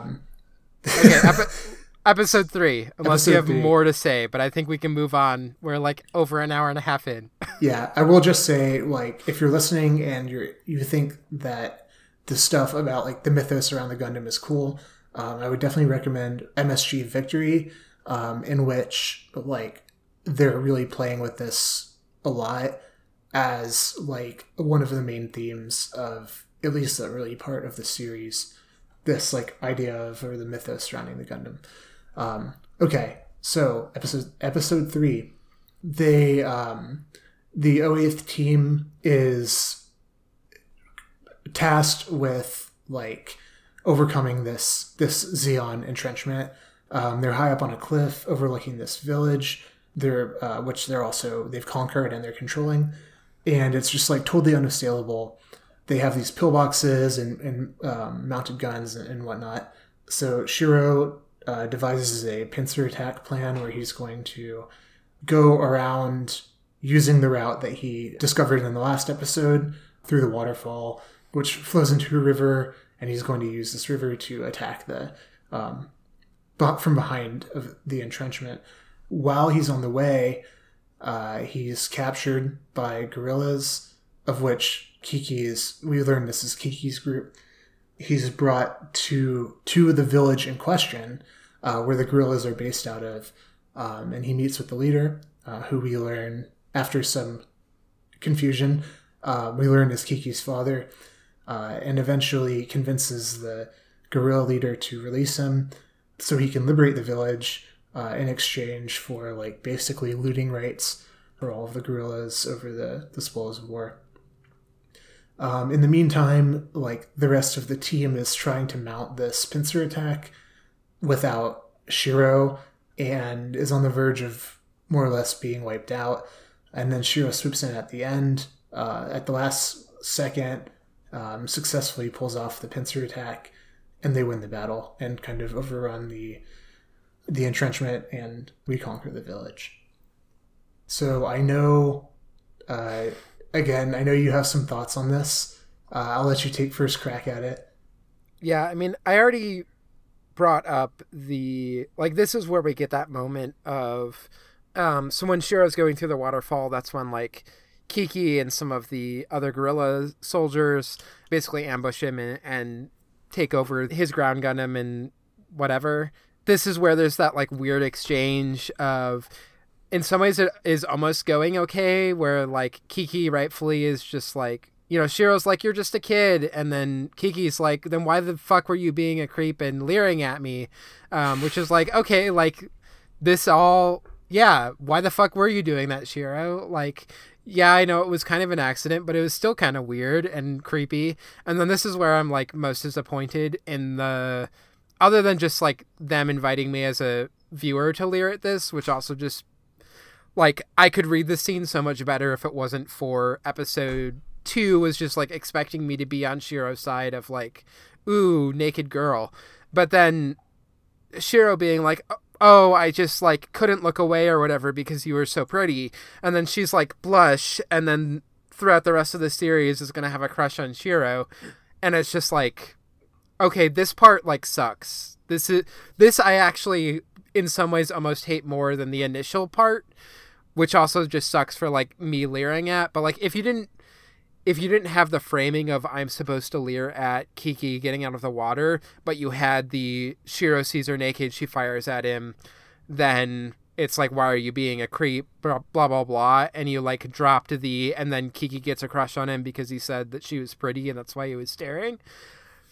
Like, it's those two parts. I'm expected to leer at Kiki, and then I'm expected to believe that Kiki would get a crush on Shiro for being like, oh, you're pretty, that's why I was being creepy. Neither of which, like, makes sense to me as a female viewer.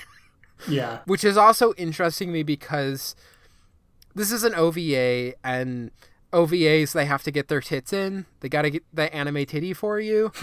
And the way that it appears in this episode, well, one is that I think every ED, like every ending, has a part where, so the ending is like Shiro reading and then people are walking in front of the camera. And then eventually like Shiro realizes someone's filming him and throws his book at it or whatever. And the like tips down. But there's a part where I think it's Elidor.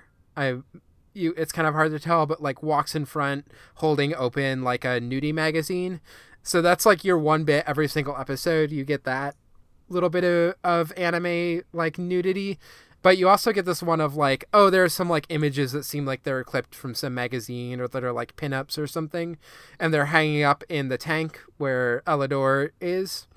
I think it's specifically over where Elidor is and not where Michelle is. Mm-hmm. And like, this is a thing of like, if you were going to say like this is an OVA and so we have to get some titty in, like this still makes sense to me in terms of like, this is a thing military guys do, and it's not that it's like great, but it feels realistic, and it feels more like it's just doing some fan service in a way that isn't like outright creepy or like messing with my otherwise enjoyment of a lot of these characters, which includes Kiki, even though my like two favorite are Karen and Aina. Like, I also like Kiki a lot as a character. You know, gives me strong like kid from Chrono Cross vibes. She's cool, and like I hate what they do with the character when they're trying to then bring in the fan service, and I wish they just stuck more to like, here's this nudie mag that's hanging up in the tank, and then it like returns as a funny bit when the gorillas are looting and they go into Elidor's tank and like steal the magazine, like photos, being like, ooh, nudie pictures. And it's like, okay, that's like, that bit works for me if you're going to do fan service. I'm okay with that. Like, whatever. You know? Yeah. There's still like a sexualization of women happening, but like this fits in a way that feels appropriate to the setting and that is not like fucking with these characters that I otherwise enjoy and like doing gross things with them. So that's probably my final feeling I'm gonna like really have about especially the sexualization of women in this series. But I just want to like put that down here too. I'll get in a little bit more with Karen when we get there, because that also, it sucks when we get there. The other piece is that I just really like the underwater fight, the battle that we see here. So like when Shiro is going to do the pincer attack, he's going through the river and then like popping up and going back down. And then there's a part where an enemy Zaku goes into the water to try and fight him. And we actually like get a fight underwater. And I'm like, I would love like a mecha series, like a Gundam series that's like submarine combat, but with like mecha, where it's just like a bunch of like, what does it mean to regularly do fights like this underwater? I feel like that would just be, I enjoy those like weird, again, I like sometimes when it's the weird minutia of machines, and we get a little bit of what is the combat underwater with these things, and like part of me is like, I would love to see more of that, even though we also do get a weird bit of like Kiki's crotch going into Shiro's face, because as he's moving around, she's also in the cockpit and like bouncing around, especially because the other two shots that we get, which is like her bonking him with her head and then her bonking him with her feet, are like, that's fine, but they just have to start it with like the crotch one. So I'm done now. I'm done. I agree with you though. The crotch one is like, there are these moments with Kiki where like, so I have like a larger thesis about how like the sexuality is presented in '08 and what I think it's doing, that I was planning to discuss like around episode 5, and I think I still will do that. But like, there are moments where it's just like, they're just like, this is just dumb, you know? Like, oh, like Kiki's crotch goes in Shiro's face, like, ha ha ha. Like, that's not, you know, again, like, I think the series is presenting sexuality in a way that is real, that is somewhat complex, but like that doesn't account for like, I think these moments are just like stupid and disappointing and like not accounted for by like some of the other stuff that's happening that is like, in my eyes, kind of interesting.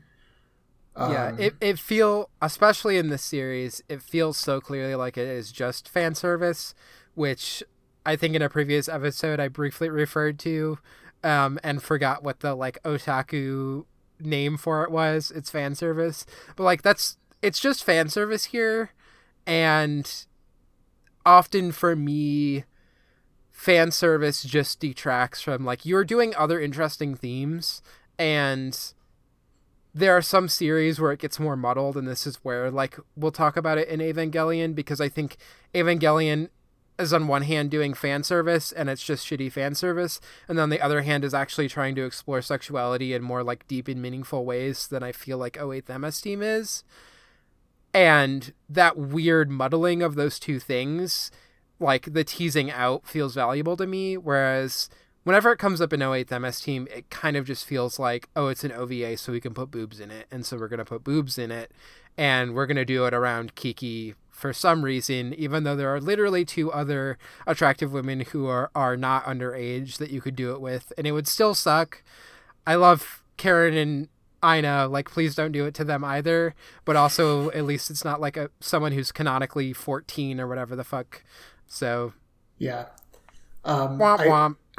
I think it's interesting how that you're reading the like nudie mag images, for lack of a better term, as fan service, because for me, I actually think that is part of something that more interesting that's happening around, like, sexuality and exploring, having a kind of bleak presentation of, like, what sexuality is and how that gets instrumentalized and how it exists, like, within a warfare combat situation, which, like, I'll get to later. I mean, I do like it more because it feels more fitting and realistic. I think if that was the direction that they were going with, 1, I would just want them to, like, cut it out with Kiki. Yeah. And 2, they'll, like, actually explore that deeper and to show that in more meaningful ways than I think the series really does. It's been a little bit since I've watched the second half, but I feel like we're going to probably talk about this less with the second half. I don't remember it being quite as creepy. But yeah, we'll see as we go. But, like, that's the other thing. Like, if they developed, like, the nudie mag thing way more in episodes 7 through 12, I would be far more like, yes, I agree with you, they're doing something interesting here, whereas my read on it is that it's just fan service, or that it's, like, only just beginning to say, oh, how do we tie this in, but stopping at the level of just, like, this is a realistic thing about the way that sexuality is used as a part of war, and not, let's say, something deeper about that specifically. Yeah, I think it's a small piece of, like, I think it's a very small piece of, like, a larger thing that's happening, just being like, oh, they have, like, nudie mags up, like, in the tank and around. I don't think it does, like, that in and of itself does a lot of this work, but I think it, like, contributes to it in a way that, like, makes sense to me, and hopefully I can make a case for this, like, when we get to episode 5. The other thing about Shiro, I was going to bring this up in episode 2. I do think it's, like, we can bring it up now too. Shiro being the commander is an interesting thing to me. Question for you: how old do you think Shiro is supposed to be in this series? So my read on it is, like, so my me watching this and my, like, reaction to just him as a character and, like, reality is, like, oh, like, 21 or 22, but also I know anime rules where everyone is either a teen or, like, 30 or 40. Mm-hmm. So, like, probably, like, 18 or 19 would be my guess, because anime rules. But definitely, like, enough of an age range where it's still a little weird to me with, like, the Kiki stuff. It's less weird to me that Kiki would have a crush on him. What's weird is just the way that the series handles, like, Kiki and, like, her getting to that point. So yeah, and I'm not, like, barking up the tree of, like, oh, see, like, Shiro's a teenager also, so it's okay. I'm just, like, I think for me, like, understanding the character of Shiro, so I also perceive him as being, like, 18. And I looked it up. Shiro is 23. Oh God. Okay. So that is definitely even more creepy. Yeah, I'm glad you looked it up because that does change like my reading of him as a character, like even aside from this stuff. But nonetheless, also Kiki is, according to the wiki, 17, which I'm not sure. Yeah, it's weird. well, I feel like Kiki is younger than that, like my read on her, but I guess that makes it slightly less creepy, but it's still a little creepy. well, we can like Anyway. So, yeah, we can throw that out there and be like, that's something to consider in light of our like prior discussion. I think that like even if there's like factual grounding for those ages, I still think that like all of the points that we have made so far about her like being presented at least seeming like underage, like even 17 is underage. Yes. Like it's underage. Like that's like high school age. That's still weird. It's not quite what I was thinking of, like 14, but yeah. Yeah, it's still like, I don't think that invalidates any of our points. Although like, Karen's 26. God bless Karen. Wow. I'm just looking up ages now. I definitely thought Karen was like 29 or 30 or something. Yeah, I thought Karen was like in her 30s, but they talk about how she had a husband. I guess 26 you could have a husband. I'm married out of undergrad, so well, there you go. Well, okay, so that's, and Ina is 20, so my shipping of Karen and Ina, 6 years, it's still a bit of a difference, but they're in their 20s. Yeah, right. At least one of them isn't 17. Yeah. So, okay, like, well, that's good context to have. The thing with Shiro, again, I'm kind of circling around this point I'm trying to make, which is like he's very young, and in one way he's straddling this line between like this young boy protagonist, this Amuro archetype, and also in this context he's the leader of the team, which I think is a tension like for him that we see in this series, and a tension that is like in some ways definitional, where he's tasked with this role. He feels that he has to embody it, but in some ways, like it is not, I don't want to say ill-fitting, but like beyond his years, because he's still just like a young man or like a boy or whatever, and he's like actually leading a combat unit with a bunch of people aside from Michelle who are older than him.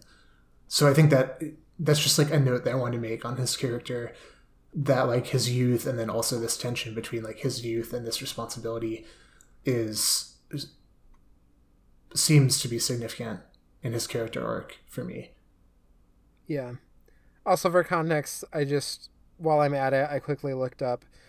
Sanders is 29, Elidor is 24, which is 1 year older than Shiro, and then Michelle is 18, which I definitely buy. Michelle is 18. He is kind of annoying, but in this way that I can sympathize, because like people are just annoying when they're 18. I'm sure I was very annoying when I was 18, so I'm certain of it.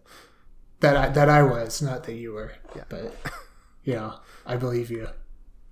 Yeah, I don't know if you have any final thoughts, or else I can get into episode 4. Let's do it.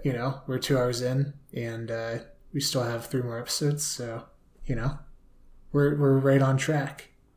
Yeah. So, episode 4, we finally get to what we've been joking about this entire time, which is this is where the drama around Shinigami Sanders becomes like pointed and comes to a head. Previous to this, the nickname came up a few times. We get a few internal monologues or not even really monologues, but like asides from Sanders being like, oh, is Shiro going to be able to help me turn my luck as like Shinigami Sanders?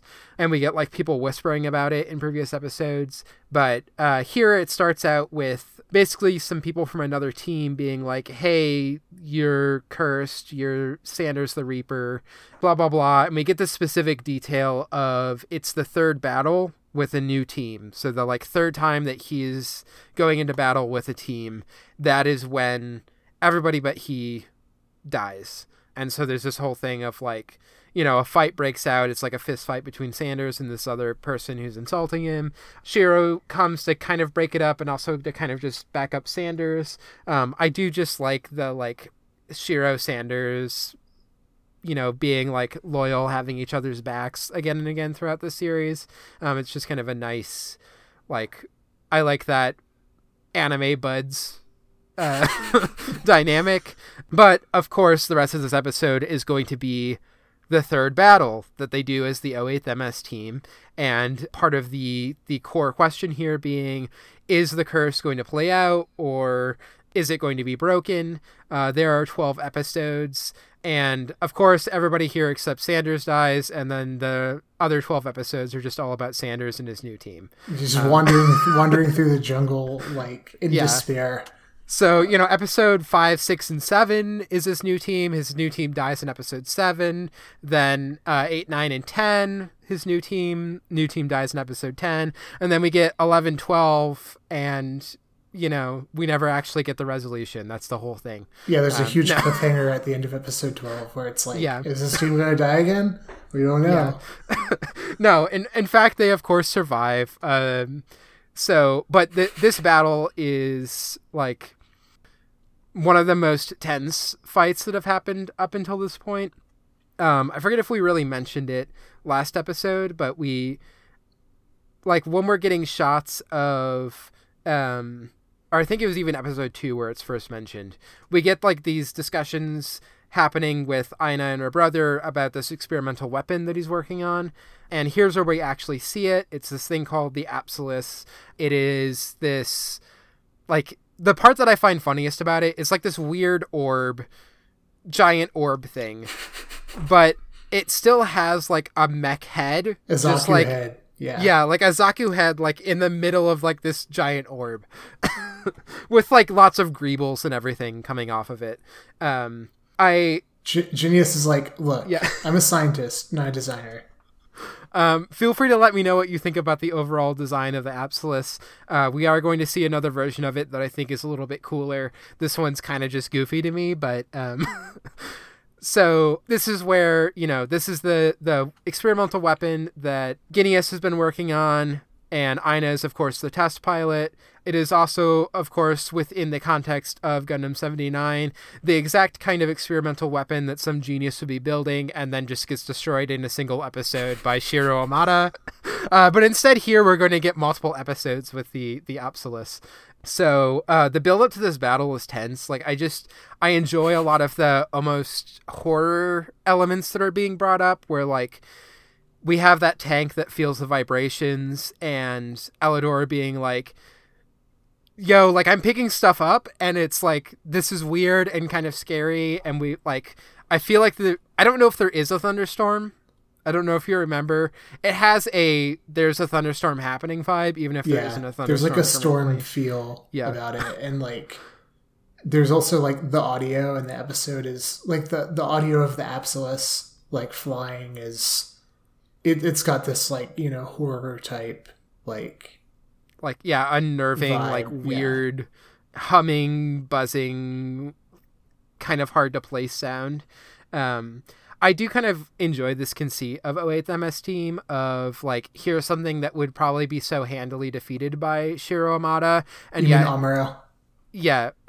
By Amuro, but here we're going to have Shiro Amada and like the 08th MS team repeatedly facing off against it, and it's like this huge terrifying thing because, you know, compared to Amuro in the Gundam, like, this is probably nothing, but for most soldiers, this is actually an incredibly terrifying thing to have to encounter. Yeah, like an actual doomsday weapon that they stand no chance of fighting against. So, you know, there's a large fight that plays out, and eventually, so Sanders actually manages to get a hit in using a beam saber, and like eventually the Apsalus and Aina within it flees. It takes enough damage.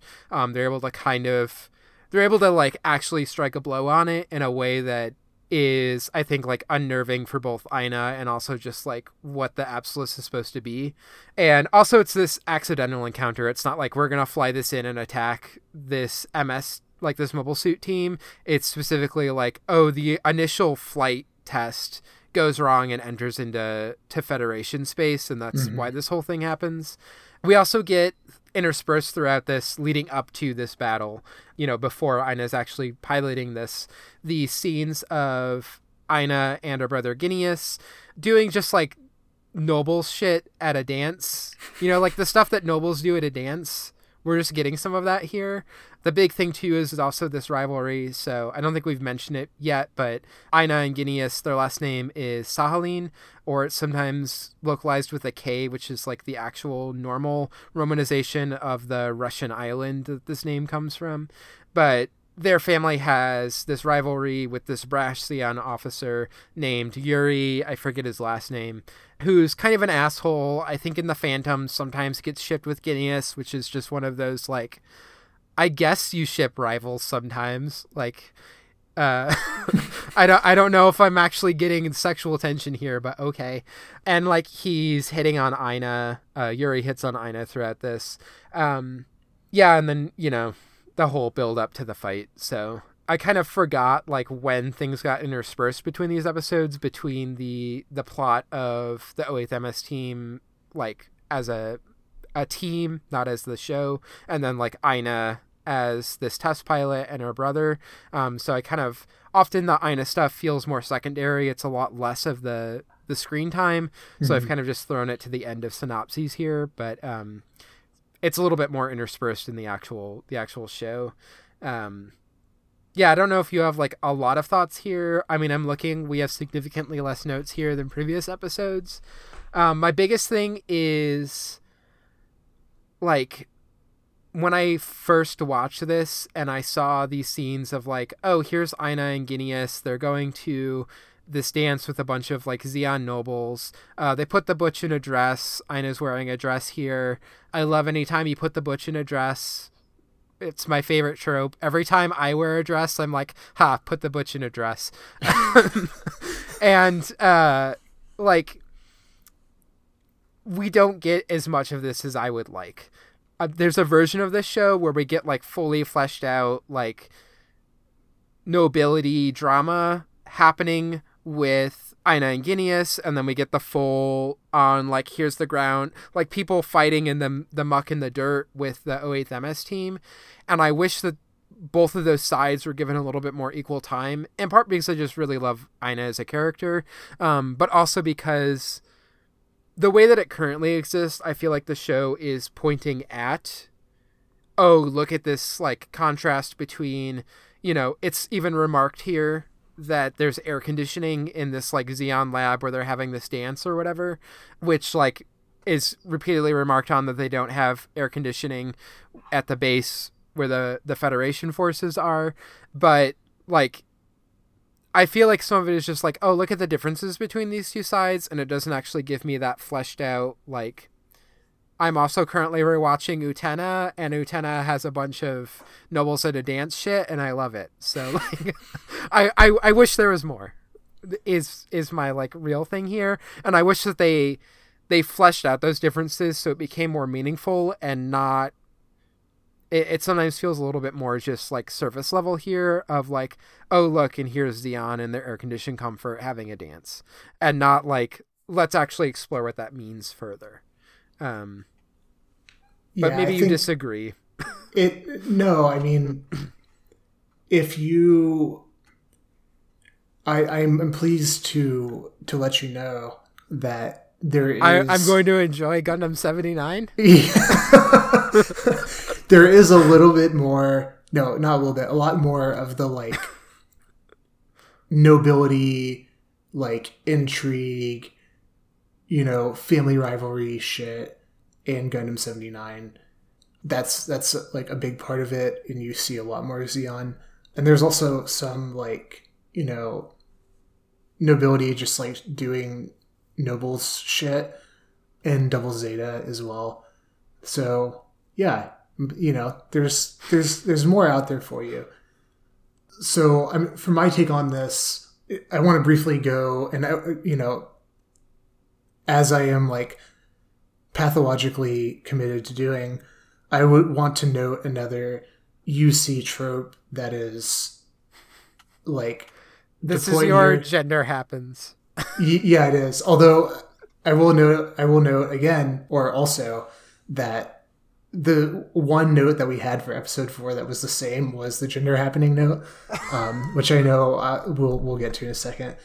But yeah, so Genius and Aina, again, 08th here is like very explicitly recalling this Gundam trope of like young women being used by men. It kind of happens in different configurations.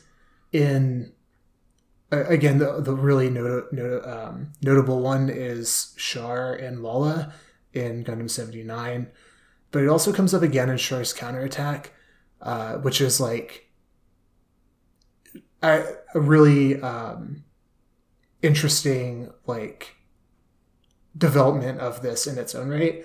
But here it's like cast into the brother and sister mold. So again, like, this is significant, and I do want to do Aina justice by just taking a moment to like really look at her character and open up like an analysis, which will be built on, I'm sure, as we go. But what are we thinking about Aina's character? Because for me, we've talked about Shiro already, kind of the elements of his character. Aina is a very interesting one for me. We get some, I believe it's in episode 4, where she's reflecting on like the Apsilus and her piloting of it. She's considering how like, she says something to the effect of like, oh, it's, I know that like this machine is going to kill like many, many, many people, but I guess it's okay, or like it's justified because it will finally bring peace. She also has a comment, I believe it's in episode 2, where she's like, oh yeah, I saw Giran Zabi's speech. When she's talking to Genius, she's like, I saw Giran Zabi's speech, and it's so good to know that, I'm so like inspired by this, and it's good to know that we're going to be victorious.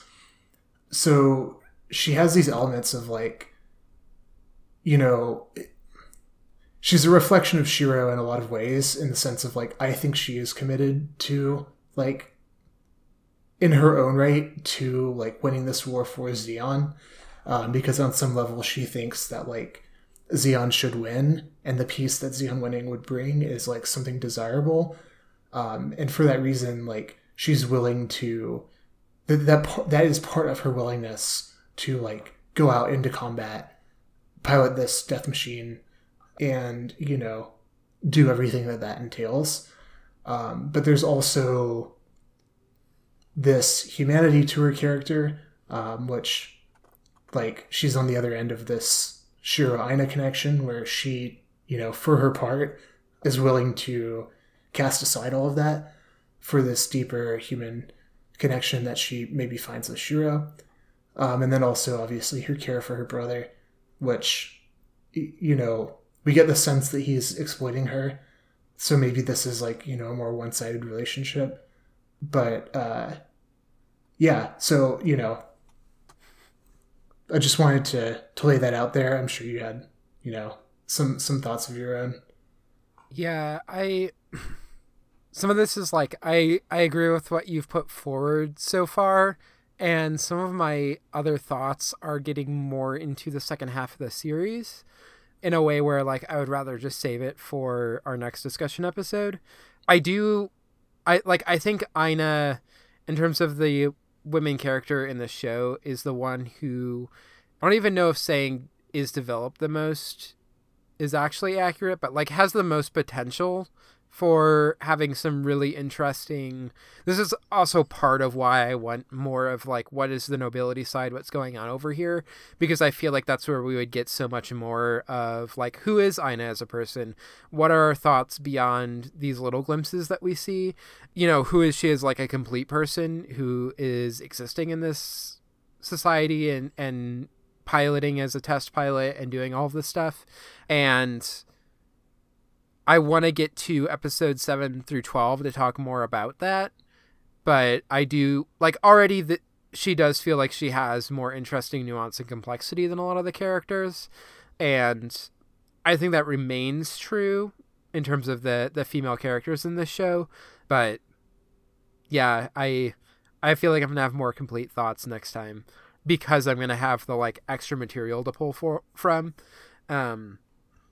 This might be a point where I'm just going to like go to the gender happens with Karen. For sure. I was waiting for that. I knew it was coming. Because again, like I love Karen so much, even though compared to Aina, like I really don't think I don't think this show fully understands what to do with her.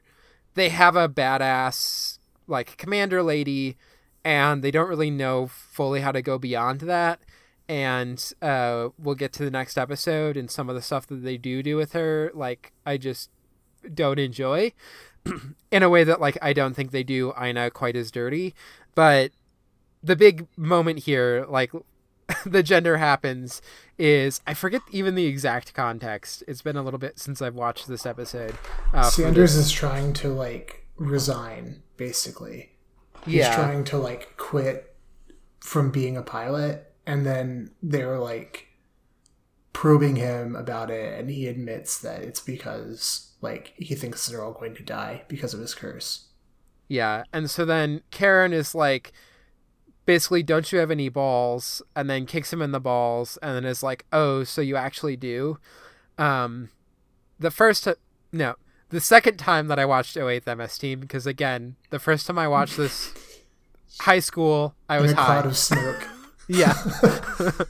The second time I watched this, the first time I watched it with a clear head and also knowing that I am trans, especially when this moment happened, I was like, not that this is in the same way with Major Kusanagi where I'm like, oh, this is clearly resonating with trans stuff, but of like, oh, this feels like it could be continuing to push towards like some kind of tropey stuff around trans women that will come up as like jokes where, you know, she's tall, she is buff, her last name is Joshua, which is a like male name, and then we get this thing of her being like, don't you have balls, kicking Sanders, as if to imply like I do or whatever. And so like when I was rewatching this a couple years ago for the first time with a clear head, I was like, oh, did I just like, I know I vaguely watched this in a haze. Is Karen just like explicitly trans? I don't know. Like, will they, maybe it'll be a slight shitty joke that they do later on, but I'm still like excited about this. I'm going to like say I'm going to go on a digression right here. There have been multiple things that I've listened to lately where people have talked about anime's poor handling of trans femme people. And the handling of trans femme people within anime is often problematic. And is sometimes problematic in ways that feel like it might be more invalidating of like, here's a specific stated like pronoun or name, or they might have like jokes that are around revealing that this character is trans. There are still a lot of trans women and trans femme people broadly, like kind of beyond binary, but that still are going on this certain axis, who strongly identify with anime and with characters in anime who are portrayed as trans femme or have these resonances. And what I am about to say is, again, not to say that like anime thus has a perfect, great representation of these people. But when I look at so much of what we get in the West for a very long time, I think this is just now starting to change, and it's slow. There's still a lot of stuff that doesn't do this right, but like, it's really been within the last few years. Sense8 was like the first time that I sat down and watched a show, and anytime that Nomi and Amanita were on screen, I like literally started crying, and Emily was worried and was like, why are you crying? And I was like, this is a show with a trans woman who's in a relationship with a like cis woman. They're lesbians. It's portrayed as normal and loving. There's like no weird shit around it. This is a portrayal of trans women that says that like you can be trans and you can be loved, which was just a thing that I never got in Western media. It's part of the reason why it took me so long to come out, is whenever trans people would come up in Western media, it was in a few forms. There's one of like the Ace Ventura. It is literally the joke that this is a man and it's like a horrible thing and it's so grossed out or whatever. The quote unquote great representations that we often get of trans women in media is like the Danish Girl, and fuck the Danish Girl. Like even if it was a trans actress, maybe if it was a trans actress, that person could have actually like put their foot down and made that slightly better. But so much of Western depictions of trans women is like, look at this pitiful thing. Look at this thing deserving of pity. It is positive in this way that it is like viewing it as such a sad thing to be. Go back and like watch Dirty Pair. There's an entire episode where they are hired to go find this guy's son who eloped with a woman. The reveal at the end is that she's a trans woman, and the Dirty Pair is just like literally like, what the fuck's your problem to the dad? Like, trans people exist. 1 in 10 people have like undergone transition. It's the future now. And it's like, it's kind of played as a joke, but it is a joke that presents this person as someone who's able to have a life outside of being pitied for, like, the only thing that they are is trans, and that is a thing that is pitiable or something that is like inspiring or whatever. There are so many representations of trans women or trans femme people within anime where even if there are sometimes stuff that comes up that's kind of gross or shitty, that person is still often allowed to be a character who has lots of other things about them that is beyond to just like then the final reveal. Like a big thing I'm going to bring up here because I know people are aware of it. There's a character in Catherine called Erica who in one of the possible endings you can get is revealed to be a trans woman and is revealed through kind of a shitty joke of like, oh, the newest friend who joined the friend group started dating her and didn't realize that she was a trans woman, and now is like, oh no, I'm like, ugh, I'm so like embarrassed that this happened, that I dated a trans woman and I didn't even know that I was being attracted to her. It's like playing into the gross trap stuff. Mm-hmm. There's also another weird thing about it, which is that, so the conceit within Catherine is that all of the men are having these weird dreams about being sheep who are trying to climb like giant tower, and Erica is also having these dreams, which is also kind of like a shitty essentialist thing that's happening.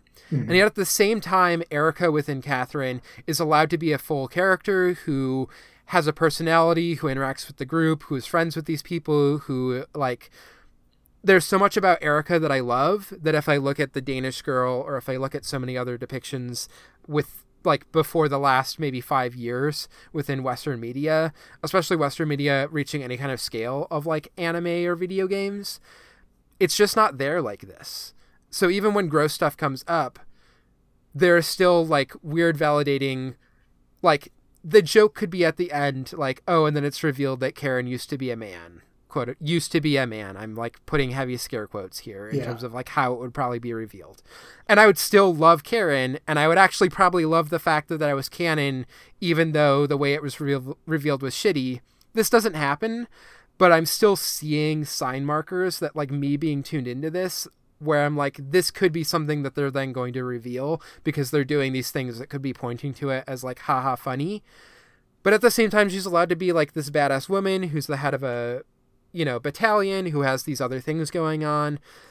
I don't like what happens with Elidor in the next episode, which maybe we'll get to soon. I don't know if you have more thoughts on episode 4. But like, I could see us get there, even though like romance, I don't like how the romance starts being shoehorned with like, I'll just reveal what happens in episode 4, which is there's a part where Elidor is like delirious on pain meds and like accidentally gropes her boob, and then she like blushes and it's implied that she like has a crush on him, and then he somehow has a crush on her too. It's stupid. I don't like it. And yet like even just the reference of like, oh, how does she know this like field medicine? I guess further for episode 5, Elidor gets like severely wounded. How does she know this field medicine? And like, oh, her husband was a doctor and he died. And it's just like, I want more of that story. Like, give me more of like Karen dealing with, I lost someone in this war, blah, blah, blah. We don't really get it, but it's already gesturing to it in a way where this character feels more fleshed out. So that this is me like explaining why my head canon is that Karen is trans, and part of why I love her, even though in general I don't think the show knows what to do with her. And I wish that they actually developed her more. So gender happened, and I had feelings about it. Yeah, I big think, surprise. There's also like an aspect of this that, you know, Karen, like, how should I put this? So Karen like kicks Sanders in the balls and is like, oh, like, you're not a man, or like, oh, well, maybe you are because you have balls, but like, you know, I thought you weren't because you're being so cowardly. And there's a way that this is like, gender is happening in this regard as well, of like Karen is demanding a certain type of like performance from Sanders of like, you're a man, therefore like you're not allowed to feel like afraid or like powerless or like just like hopelessly racked with guilt over like, you know, shame and guilt over like survivor's guilt. And it's interesting like that is part of this, like, along with everything that you just brought up. Yeah. Now imagine if that scene happened and then we find out that Karen's husband died, and then we actually get like an interesting exploration about survivor's guilt from Karen's perspective. That would be great. I would love that version of 08th MS Team. Yeah. Not that I don't still have fondness for this series, but like, imagine that. Imagine that world. Yeah. I think, you know, if I too would like that. Yeah. I slightly derailed you, but like to get it back on track, I do agree. Like there's some sort of, they're pushing at some sort of theme that I feel like is tying it in with some of the overall stuff that you're drawing out about the instrumentalization of people in this war. And like, I guess, sorry to disappoint that they're not going to explore this more with Karen. Yeah. Because I do feel like this moment could become interesting if they actually did that. And I think this is one of those reasons why like 08th MS Team is so much of what's good and bad about Gundam, is that like they could have done that, but they actually, so often Gundam doesn't really know what to do with the like women characters. And this is another case of like, oh, if you just like actually knew what to do here, it would be so good. You would actually like be able to pull this out into something really incredible. And instead it kind of just like, they start it and then they're like, we don't know what to do. Women scare us. I don't know. Yeah, I think part of it is like, you know, it's an OVA and there's not a lot of content for them to work with. So I will, you know, I'll put that caveat out there as like, I understand that. I'm not saying that, I mean, if they had really like set out to do that, they could have done it. So it's not an excuse. But I do think that like, to go back to the point that you just made, what's interesting about this is how it shows how like gender and sexuality gets pulled in to like this larger, you know, it almost gets not subsumed, but like it also gets instrumentalized by like, you know, the immensity of like warfare, and it's like all consuming appetite, for lack of a better word. Or it's just like, it's all-consuming totality that just like pulls in all of these. It pulls in and instrumentalizes all of these people and like all of their relations and their ways of like understanding themselves and others, all just like by necessity because of like what war is and how it works. It all, you know, is being subordinated in a way, including like like, you know, you have to do your patriarchal role as like especially so because like we're in a war, and like being an effective soldier, like in this context in our world and like in a war, relies on you like not having like no like relies on all of us not being able to feel like these emotions or express them, which I think is a good segue for episode 5, where I was gonna say, I feel like we just ended up talking about episode 5 before doing the synopsis.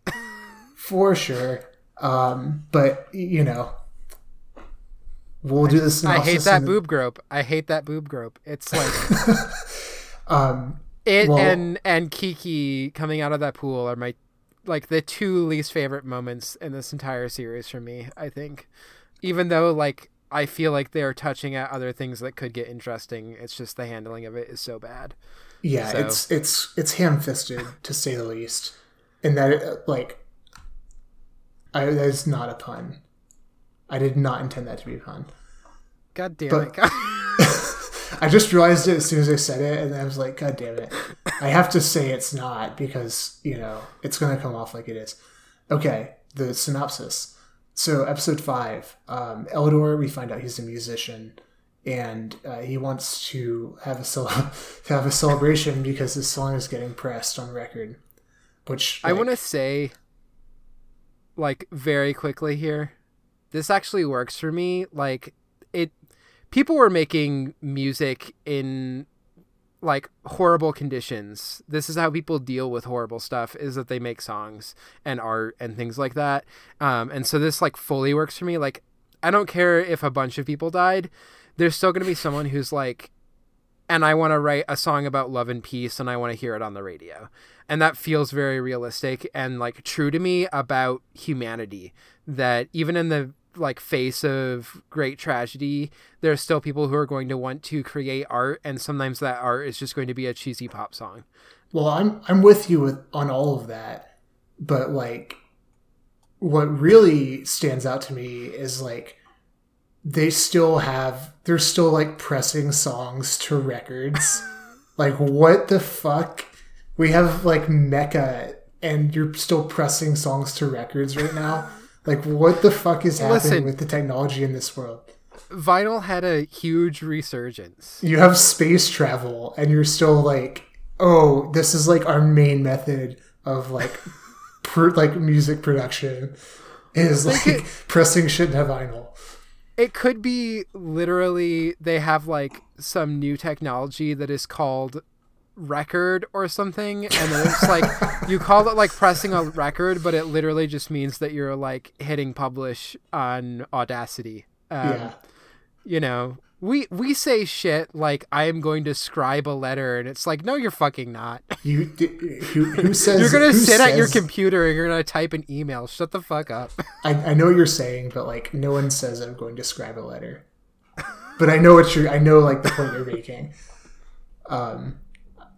Okay, synopsis. So Eldor, like, he's, taking advantage of this newfangled, technology that they call a record to quote unquote press his song. And in celebration of this like achievement, he is super excited, and he is like wants to go to the village and have a drink, and he ropes Michelle into it. Turns out the village is like abandoned and occupied by Zeon forces because the Apsalus is there being repaired, so the village has been occupied. So obviously Eldor and Michelle are captured. They're going to be executed, but they like have this great slapstick bit where they like fight each other. Then the guard comes in and is like, stop that. And then they knock out the guard and escape. Basically by accident. It's like Eldor trying to hit Michelle and missing and hitting the guard. Yeah, but like meanwhile, while this is happening, like Shiro is like, I gotta save my team. So like Kiki and Shiro, and Kiki's part of the team now too, by the way. Kiki and Shiro and Karen and Sanders, I think Sanders is involved. They're all like begin to stage this rescue operation. And there's a bit about like Eldor is kind of like claustrophobic or something, so they hijack it like a construction mech, and he won't close the hatch, so he gets shot because he's afraid of closing the hatch. And then the Apsilus, like, the repairs are completed and it takes off, and everyone, like, you know, reconnects, although Eldor is in really bad shape because he's been shot. So Karen performs field surgery on him and basically, you know, saves his life. And there's a boob grope moment, which we've discussed, and Eldor is transferred to the rear line and is driven off on the back of a truck on his stretcher. Yeah, honestly, the Eldor being transferred to a rear line is like the biggest saving grace here, because it just means that like them doing anything with Karen and Eldor is going to be at least on hiatus for a little bit because he's not there. So otherwise, yeah, we've talked about our feelings on this moment. It is definitely the most, like, even the Kiki stuff, the way that it happens with like Kiki having a crush on Shiro, like, doesn't feel very realistic or make that much sense. But like the idea that Kiki would have a crush on Shiro, like, works plot wise and makes sense to me. And the way that like this whole thing with Karen and Eldor just feels so completely and utterly shoehorned for like, yeah, it's bizarre. I don't understand it at all. And I hate it. I hate all of it. Yeah, I think, like, I'm just going to put this out there, not because I think this is, like, makes it worthwhile or better. I think what they're trying to go for is, like, oh, you know, like, her husband died, so she hasn't had, like, any intimacy, and, like, blah, blah, blah, you know, that's why this is so, like, affecting for her. I think that's, like, what they're going for. Again, I'm not justifying that. Yeah. But that's my read on, like, what I think is, like, being attempted. It's such a lack of understanding about women. Like, women masturbate too. We don't need a random guy to grope our boob while we're doing field surgery on them to feel something. Like, especially given Karen, like, who Karen is, she knows how to masturbate. Come on. Yeah. And I will say, like, I don't have any insight, obviously, into, like, what the internal, like, experience sexuality is for, like, women in general, and especially not for, like, and as well not for, like, young women or girls. But there's a way that, like, I agree with you that there's the Kiki and Shiro thing, like, makes a little bit more sense to me, notwithstanding the, like, way that starts. But the fact that there's, like, a crush there makes a little bit more sense than, like, again, the Karen and Eldor thing is just, like, you know, that's, yeah, it seems like completely forced and, like, unbelievable. Like, I can't even, like, it's so hard for me to see Eldor even as Karen's type, right? Like, I definitely, maybe, but, like, I feel like if that was your type, we would have seen signs of it. Yeah. By now. We're on episode 5. This is an OVA. We're almost to the halfway point. Yeah, I think it's just, like, a rare thing, you know? I'm sorry that I'm terming this, that I'm using rare to name this, but where it's just like, yeah, we're going to force this. This, like, this character clearly, like, they don't fit, but, like, we're just going to force this.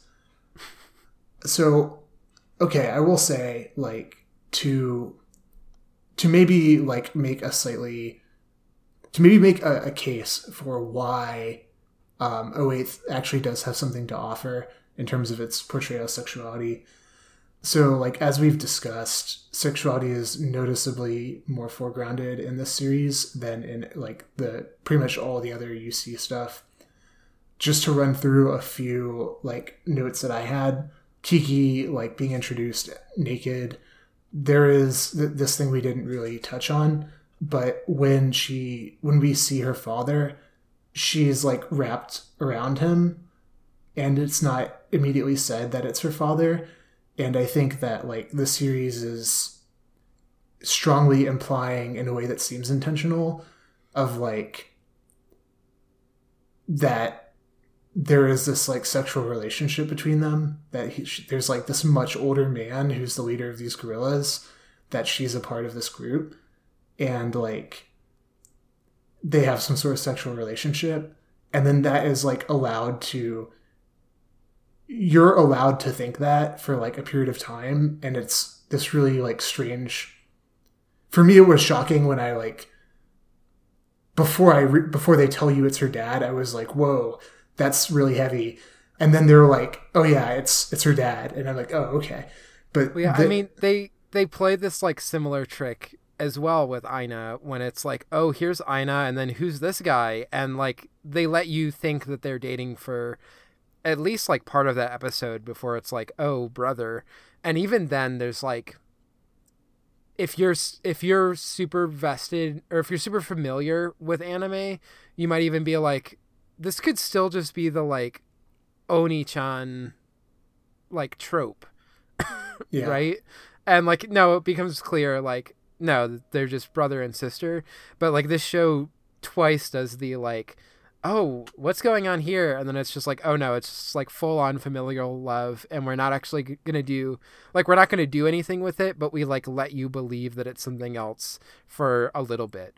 Yeah. And it's even more like, it stands out to me more with Kiki and her dad, because it's like what they let you believe is that there's like seemingly this like 14-year-old girl who's in like this relationship with this like 50-year-old man. And yeah, which is just noticeably more shocking. And also at this point we haven't gotten anything really with like Kiki having a crush on Shiro. Mm-hmm. Like this is like literally where we learn that her name is Kiki, and is like really the introduction to her as a character beyond just a girl in a pool. And so it's also different than, you know, before we see Aina and Gineas, we get the like, oh, clearly there's going to be some sort of love story here. And the like initial tease is more of like, oh, is it going to be a love triangle? Oh no, it's just her brother. Whereas this is more just like, oh, here's this character. Like, here's our first real introduction to her. So yeah, I think it does like hit weirder and harder here than with Aina, but also it is a trick that they pull multiple times. Yeah, and we know they're doing it because of like the fact that they pull the same trick with like Aina and Gineas. Yeah. So we know that this is like a thing that they're, you know, doing explicitly.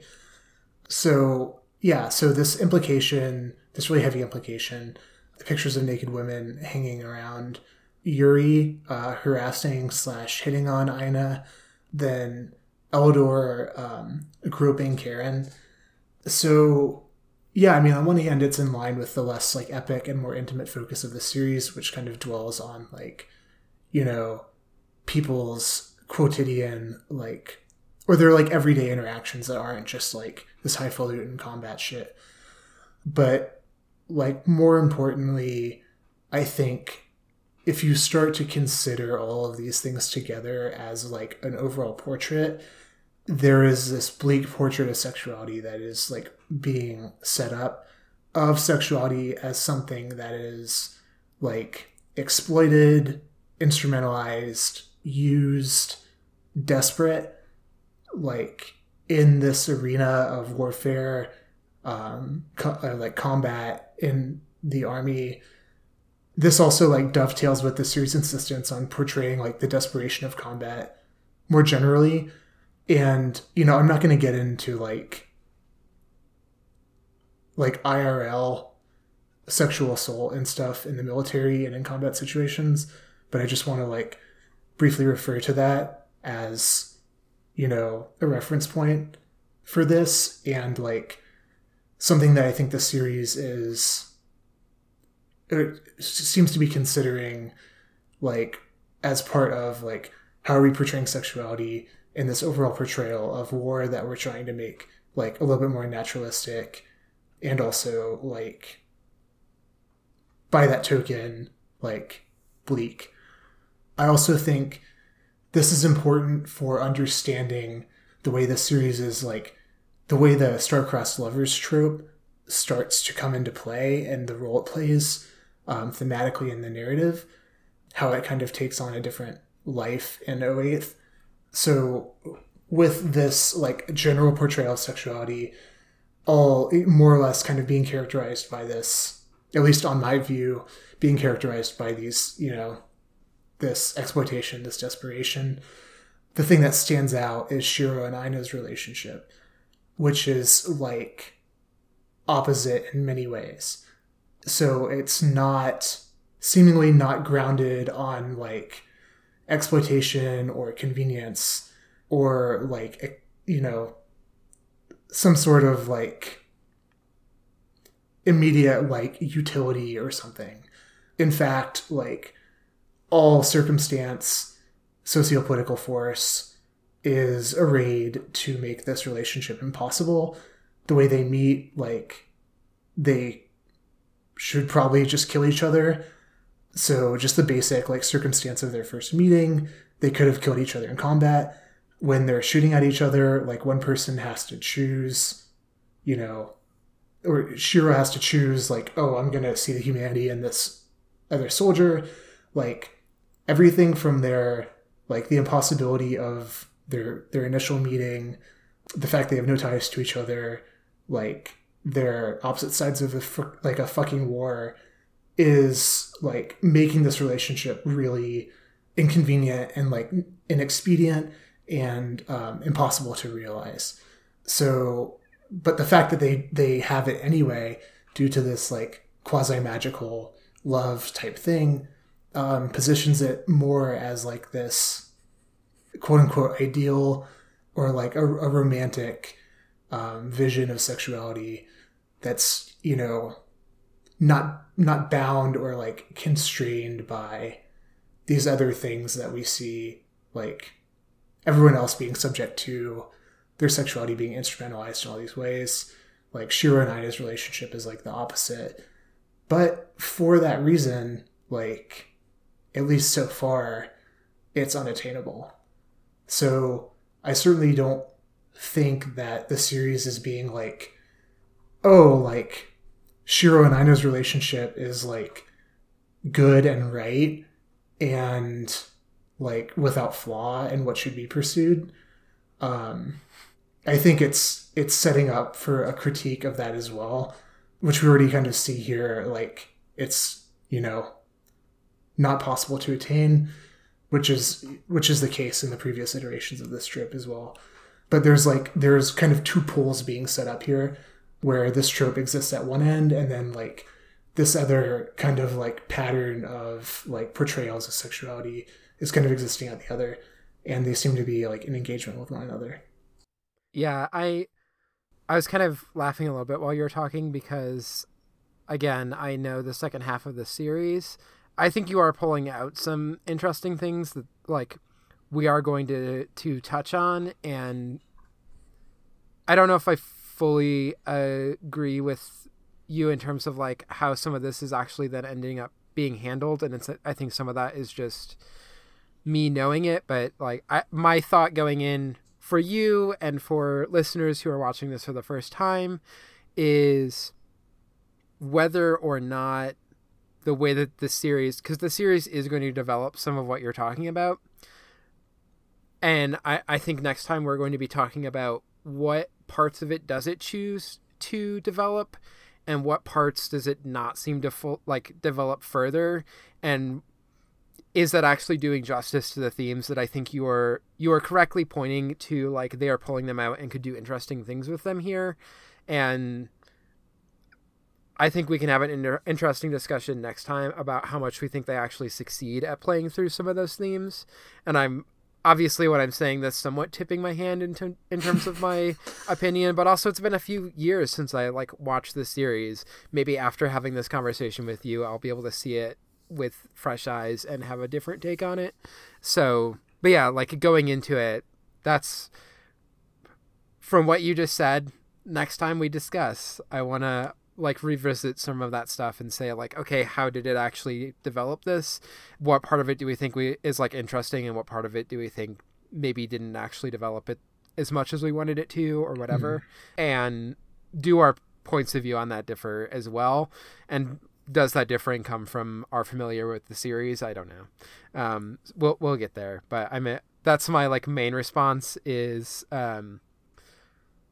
in this moment, I want to say I slightly disagree with you, but also I don't fully know, because we haven't gotten to 7 through 12 where we would actually get the payoff for this. And I want to like actually watch that and talk through with you about it before I have a definitive, like, no, you're wrong, Connor. Yeah, I think, I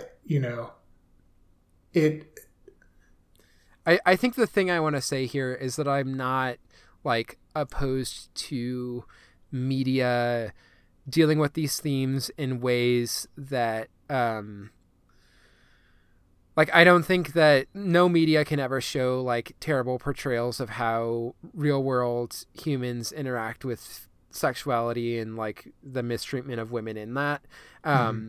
And so like, but I think if you're going to have stuff like what happens with Kiki, like what the series does with Kiki and what the series does with Karen, I at least want to see it pay off, and I want us to talk about how well we think it like actually carries those themes through when we get there. But in the interest of time, we're at like 3 hours of recording now. Yes. Let's talk about episode 6. Yes. Let's finally wrap this up. So episode 6, the 08th MS team are out scouting for the potential testing grounds. So they're basically like, hey, we know about this Apsalus. We encountered it once. We kind of saw it taking off. I forget who all sees it, but I think at least like Michelle sees it. And there's this like reconnaissance, them talking to people, basically being like, hey, did you have any UFO sightings recently? And finding this desert area where they think the Apsalus will appear again. And a lot of the episode is actually them waiting in the desert for the Apsalus to show up. And we get this stuff about like the actual sand in the gears, having to clean it out, having to maintain these machines, them being like prone to the just environment and the way that the environment can affect them as like machinery, which I do enjoy. Again, I want either weird arcane magic mechs or just like super mechanical, like, did you do the upkeep that you needed to do to keep this thing in fighting shape, or is the like fact that you didn't do this little piece, replace this one part that was like starting to give out, going to become a crucial part of the failure or whatever. Roll at a disadvantage. Yeah. So that's part of it, but a lot of it ends up being these tensions in the group where I think, so part of it is them focusing on Michelle being out of sorts because he got this breakup letter from BB, his girlfriend. It's actually funny if you like read the French that they show, they'll like show the first page of the letter repeatedly, and it's literally just like, oh, it's like raining here. I don't like when it rains, but like sometimes it's nice when I'm working in the house. I got some books. They have some translations of French stuff into Japanese, but I like reading the originals. You know, I have been reading the Japanese newspaper though, or like whatever. It's just like complete. Not the text Yeah. that Kiki reads. Yeah. It's like humorous in just how like boring and terrible of a letter it is. Get a better girlfriend, Michelle. But anyway, yeah. Michelle gets this breakup letter from BB, although the contents of that letter is not revealed towards the end of this sequence of like him being out of it, not really paying attention, blah, blah, blah. They don't lean, like it's brought up of like Elidor's not here, and that's almost like brought up as an excuse, but the show seems to suggest that's not actually the real reason, that like Michel can't keep up with all the demands that the rest of the 08th MS team have of him. But it really comes to this head where, like, I think the core tension is Kiki getting the letter, reading, laughing, like, oh, you got this love letter from your girlfriend, and then realizing it's this breakup letter. And there's some bonding between Kiki and Michel that's nice here. Like, this is the ship that makes sense. They're both similar in age. I would buy them more as a couple. I would find it less creepy. Not going to reveal whether or not the show's going to go in that direction, but I at least like them, like, even as it is this, like, oh no, I was teasing you and I didn't actually realize what this was about. I'm sorry. And then, like, no, I'm going to be open with you. It's just, like, nice inner connection of, like, people bonding over something that starts out kind of weird. I'm a brat. So, like, Kiki is also a brat. That's my biggest love for Kiki, is the way that we are both brats, and the let me tease you, oh no, this actually turns into us opening up to each other about our feelings. That rings true for me. That, like, hits home. But it also then comes to a head of, like, it all kind of coming into play of Kiki has this unrequited crush on Shiro. Shiro, at this point, the characters all assume is unrequited crush on Aina, because they've now found the photo in the watch that's Aina and Guineas, and they're assuming that it's her boyfriend and not her brother. And then, you know, Michel, who's just been broken up with, having this line, I forget the exact wording of it, but being like, is unrequited love the only love that you care about? Where it, like, comes to a head. I feel like you kind of have to be, like, bought into romance plots to enjoy this episode, but it generally works for me. I feel like it is starting to do some more interesting things with some of the tropes they've been playing with, especially with the Shiro and Aina story up till this point.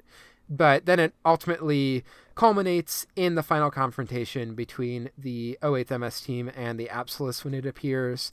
There's significant use of beam weaponry in this episode. I'm actually not sure the exact, like, extent of beam weaponry within First Gundam and, like, the UC Gundam stuff.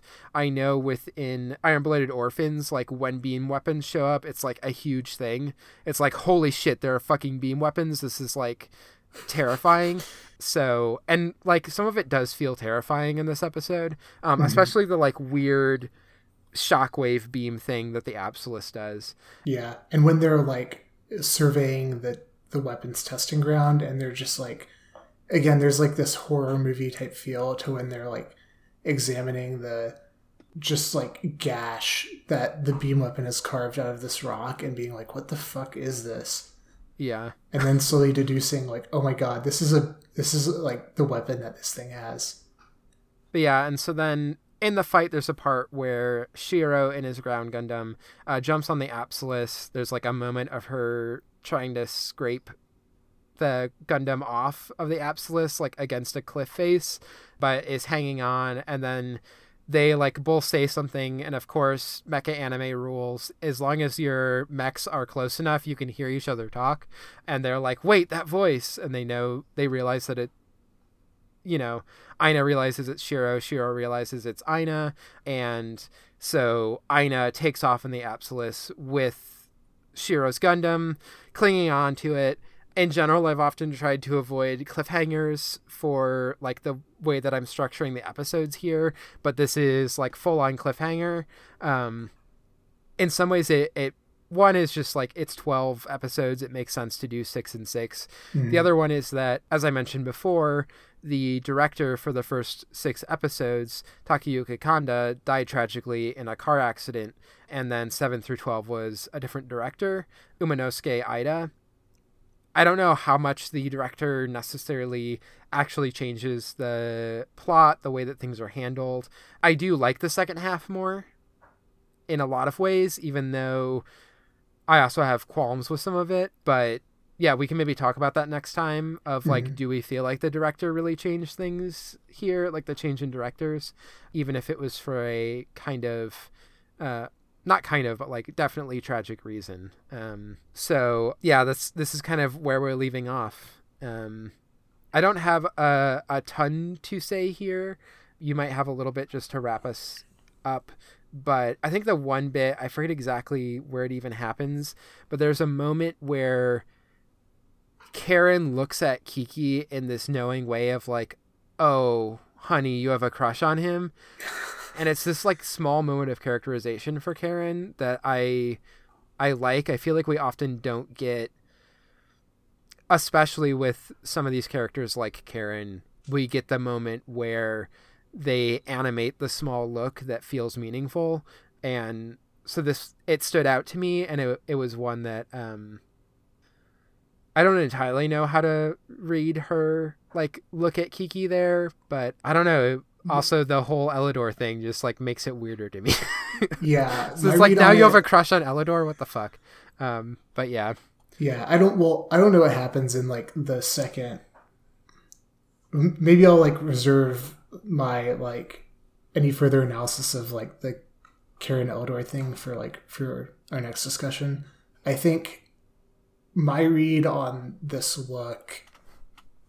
Also, I think for every series we have to just like at some point be like, hey, they just animate like this look that happens. Let's talk about that. Let's talk about the 2 times that Tomino animates someone accidentally raising the wrong hand to do a handshake and then to do a different hand. But my read on this look is like, if I remember right, when it happens is like, Kiki's kind of like trying to have some intimacy with Shiro or like get his attention or whatever for a large part of the episode, and he's just like not having it. Yeah, she's doing it in a full-on brat way, which again I identify with. Yeah, and Shiro is just like being a dick in a way of like, it feels like he's kind of intentionally ignoring it, like he perceives it, and then on the other hand, they're like at the same time it's like, no, I'm trying to like plan this ambush and be a commander right now, and I'm trying to like deal with that, so I can't figure out like, or I can't like, I'm not aware of this because I'm like so wrapped up in trying to be this like perform this role. But like Kiki eventually is just like has enough of it and just like starts laying into Shiro, and like and then like storms off, and when she's just like laying into him is when Karen gives this look. And my read of this look was more like, I'm proud of you for doing this. Like, I'm amused and proud that like Shiro deserves this, and like I'm glad that you're like essentially like giving him shit like I gave Sanders shit, but more importantly like asserting yourself yeah, I in think this way. Like, some of the pity I read into it is that like, if you ever like have a friend who's dating some person who you think is kind of awful for them, and it's not that great of a relationship, and yet often you're like putting on a face because you don't want to just be like a jerk about it, and then there's just that like moment where they go off on them and you're like, oh, I can like let my guard down a little bit more and be like, hey, I'm glad this is happening. Yeah, I'm glad this is happening. I'm kind of sorry it's happening, and I feel bad for you that you like have this affections for this person who I think is kind of a dick, but I'm also in the same moment slightly glad that maybe you're seeing it too, and like that we're maybe getting at a point where I can start saying like, so hey, like, why don't we talk about this person? Like, so what do you see in them? Right? Yeah. Yeah, I don't know. It's a moment that I like. I enjoy that look, and I like the fact that it's not fully immediately easy to read, but that there is like, this is another moment that's pointing towards some sort of greater exploration between these two women characters and their relationship to romance, and Karen being able to like maybe reveal some stuff about her husband that she had, or like blah blah blah, potentialities for, will the next 6 episodes provide what I want? We will see. Find out next time And on by the way, the 08th MS team. the, Do you want to say anything else before I like literally just go into rapping now? So I will, if you have a take on this, viewers, if you have a take on this, if you think we're wrong, if you think we're right, if you have a take that's like different, you know, those are the three options. Right into the question bucket, you know, or like tweet at us. GhostDiversPod@gmail.com.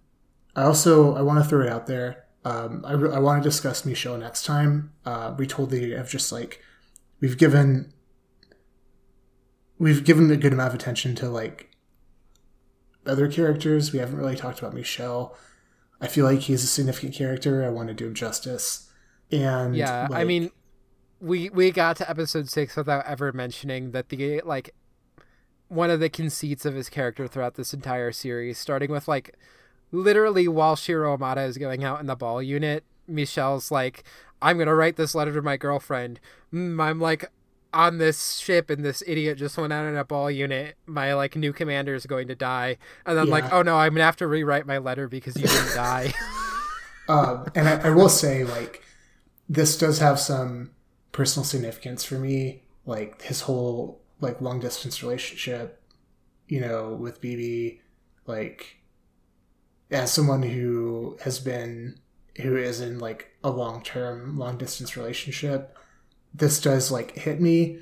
I don't want to like, you know, sap everything up by going down that road, but like I have an affinity for that subplot. Yeah, I mean, Emily and I are obviously married and live together now and have a kid and everything, but we started dating in high school and then we went to universities where I was in Upper Michigan and she was in Georgia.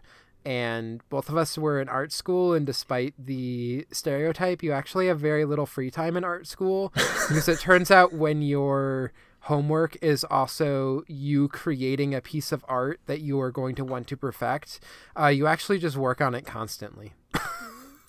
Yeah. So in a strange coincidence, I think like Emily and my girlfriend, I'm like pretty certain of this, go to the same school. Or she went, my girlfriend currently goes, but... if it's the art school in Georgia, then probably. Yes, it is. It's that one, you know? Yeah. The only one. So, okay, you know, Michelle, I want to do him justice.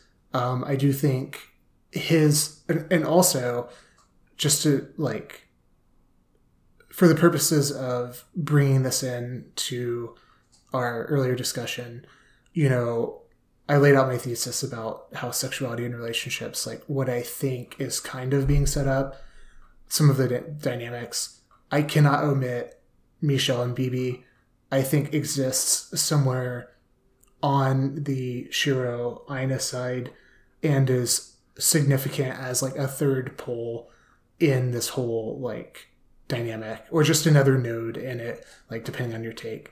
But Michelle and BB is like another one of the relationships that is like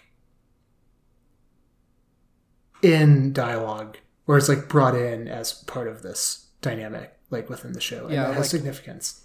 A formalistic way that they even do this is, I think it's even in the same episode where we see Elidor with the like, here's a picture of a nude woman hanging up on my side of the tank. We also see Michelle writing a letter with a photo hanging up of him and BB in the background that, like, you know, they're just like a normal picture that you would see of a couple where they're like, you know, kind of heads together. Like we get even that, like, okay, here we see the contrast between the two. And then we also see this like, oh, here's this long distance relationship, this like kind of more traditional ideal form of a relationship or something. It's not this like highly sexualized, highly charged thing that we're seeing that could then be pointing more towards Shiro and Aina, except that here at least we already get the like realization of the star-crossed lovers trope of like it ends with them having to break up or something. Like there's the tragic ending of like the relationship can no longer continue, except in this case it's like literally just, oh, like you're off at war and it's just like it's too hard for me every day to wonder, am I even going to get a letter? Every time I get a letter, it's like, is this going to be the last one? I just can't do this anymore. And it just being like that war tearing people apart just in like the difficulty of distance and what it means to be in a relationship with someone who is on a battle line and could die literally any moment. Yeah, absolutely. You know, I think it's just to kind of like add to what you're saying a little bit, though it's distinct from like Shiro and Aina in the sense of like, you know, this is a relationship that has been realized. Like obviously they've been together at some point in the past, like physically together. They're not on warring sides. Right. Like they actually have a relationship that is like, they're trying to have like an actual relationship. So it's been realized. But now like the circumstance of war is tearing them apart and they're trying to like cope with that. Whereas like Shiro and Aina is like, oh, we have this like totally idealized romance that really isn't even like at this point attained or like a thing. And so like because of this distance, so we don't have to like, it's not like, oh, we're in a relationship and we have to cope with the realities of this war. Like they don't even have like a thing yet. There's not even a relationship, like a substance like to it, because it's still in this like totally idealized form. Yeah, at this point, like it might as well just be an unrequited love that Shiro has. Right. Which it might as well just be a crush. Yeah. Which I think is like, you know, Michelle's comment to Shiro of like, is unrequited love all you care about? Again, feels very significant in terms of tying all this together. So I went on, I know you wanted to wrap, but I wanted to give Michelle the stage for a minute, and we can talk, revisit all of that in our next discussion. Which will be in 2 weeks. So we'll be back here, dear listener. If you are watching along, we are going to be watching episodes 7 through 12 of the 08th MS team. And Connor and I are also going to watch Miller's Report. To be honest, unless like you really want to be completionist about it, if you're watching along and you don't want to hunt down Miller's Report and watch an hour-long, like mostly clip show movie that has like a few minutes of new content, you're probably good. You can still just watch the other, watch 7 through 12 and be like, okay, I got it. And then you can come listen to us and we'll be like, here's the tiny bit that they added with Miller's Report. But if you do want to watch it, I would recommend waiting until at least episode 9. It technically is set between 8 and 9, but I think both in terms of when it was released and also just kind of how it's filling in a gap, I think it'll be more beneficial to watch it after 9 rather than after 8, even though when Toonami aired it, they took some from Miller's Report and edited it into episode 8. I would still recommend waiting till 9 or waiting until, I would say, either after episode 11 or just after you finish the series. Honestly, if you get to episode 11, just finish it and then watch Miller's Report at the end. But 10 and 11 are like a 2-part episode, so it would be really weird to just throw it in the middle there. Or just go crazy, Yeah. Just throw it in there. Yeah, hatchet cut of the 08th MS team, or no, machete cut of the 08th MS team. So you get to a certain point in this one episode, you pause the DVD, you pop in Miller's Report, you start watching that. When you get to this line said in Miller's Report, go actually back to episode 5. Yes. Or just, double screen it, Yeah.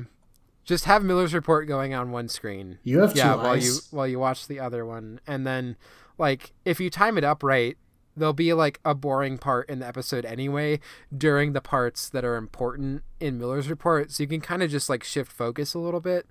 Again, honestly, unless you really, really want to watch all of it, I recommend, like, don't bother with Miller's Report, but you can watch it if you want. I would just say it's less essential if you are watching along than like the actual 7 through 12. This is the part where we ramble about Miller's Report, and we're just like, watch it or don't. Yeah. It's midnight. I'm tired. I should go to bed. Anyway. Long silence. So we have some other stuff that we normally say at the end of the episode. I think. You can take it, Connor. You can take it. I'm just gonna go to bed. Oh, okay. Well, yeah. Next time, we're gonna be looking at discussing.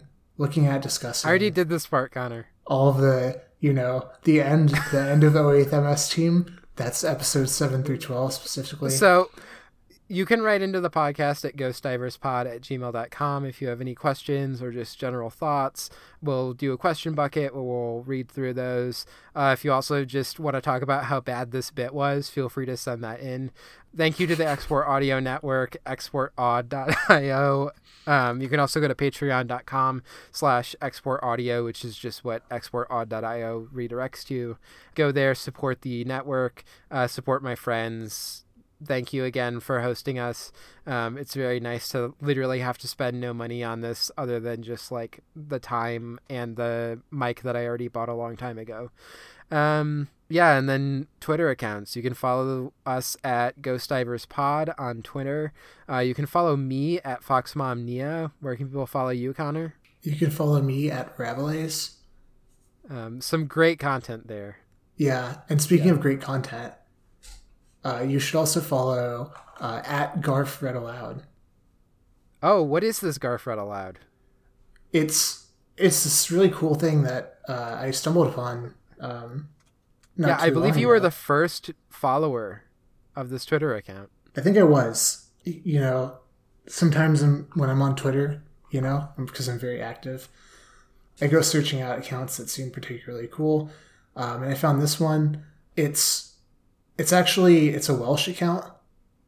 You might have been able to deduce that from the name Garfriedalud. No, actually, it is a daily account wherein my intrepid comrade, that's you, reads seductively the daily Garfield strip.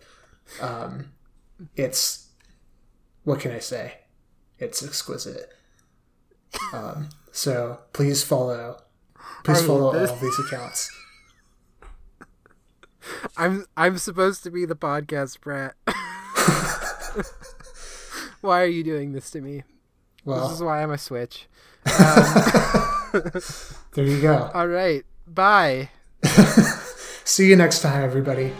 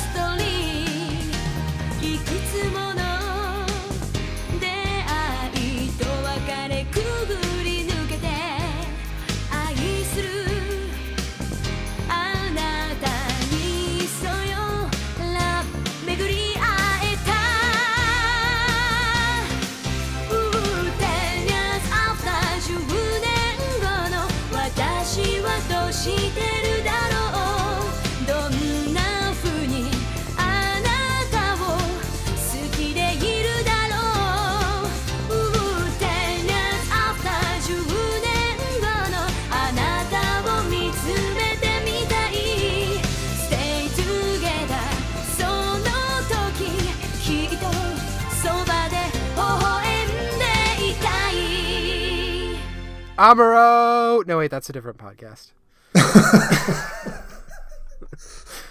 All right, Oh, shall we jeez. do our clap? I can't believe we went 3.5 hours on Why? 6 episodes of the MS team. How did we do that? Oh, Oh my at gosh. least we did this separate from the intro. Oh my god. Yeah, and we Okay. didn't just like. I will say I'm glad that we re-recorded because like I definitely feel a lot better about this iteration than the last one. I'm also glad Yeah. Also, when we decided to stop last time, we'd been recording for 2 hours and had literally made it through one episode, which most of that was technical difficulties, but I was still just like, oh my god. yeah, this recording is this is lost. Like yeah. This is not going to be usable. So yeah, this was great. I'm pleased with how we got through this even though it took a long time. Like, even despite how down I might sound about some of the second half, I do genuinely like it more, and like, especially the final 3 episodes, they're like probably my favorite 3 episodes of the series, so I'm looking forward to that, and then also talking about why I still don't like parts of it, even though I love those episodes in general. So it'll be fun.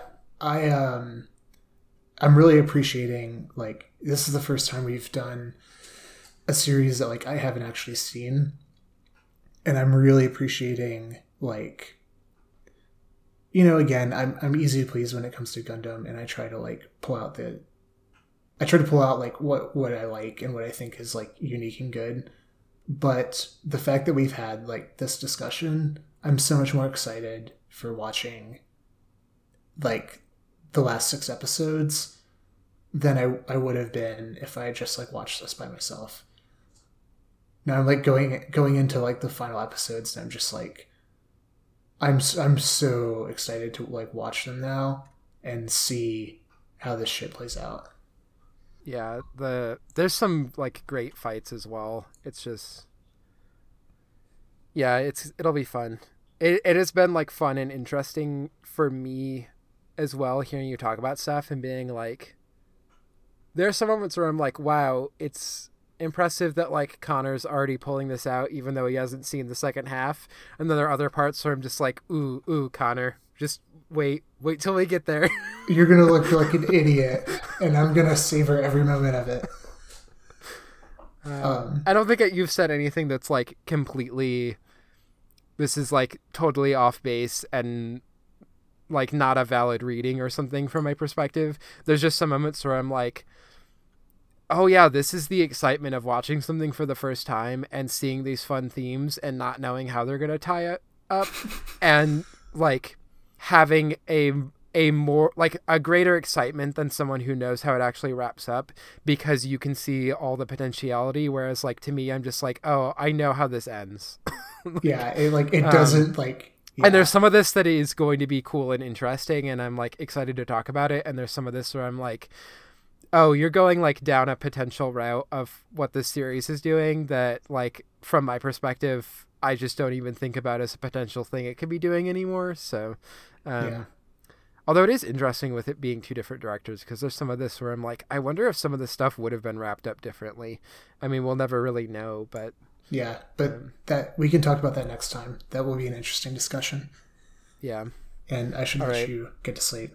Yeah, we need to do our final clap. Okay. And that is refresh. All right, we'll do it at 50. Okay.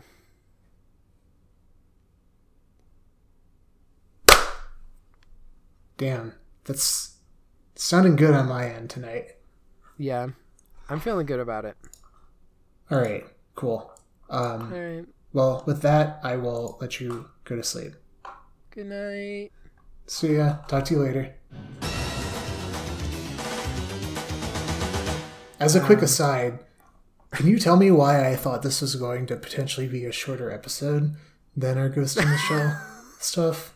I mean, I thought it was going to be short, and then I saw your notes for episode like 1 and 2 especially, and I was like, oh no, it's not going to be. not oh no, this is a bad thing, but like, oh, I was just wrong that this is going to be short. Connor is going to have thoughts about First Gundam and is going to say it here.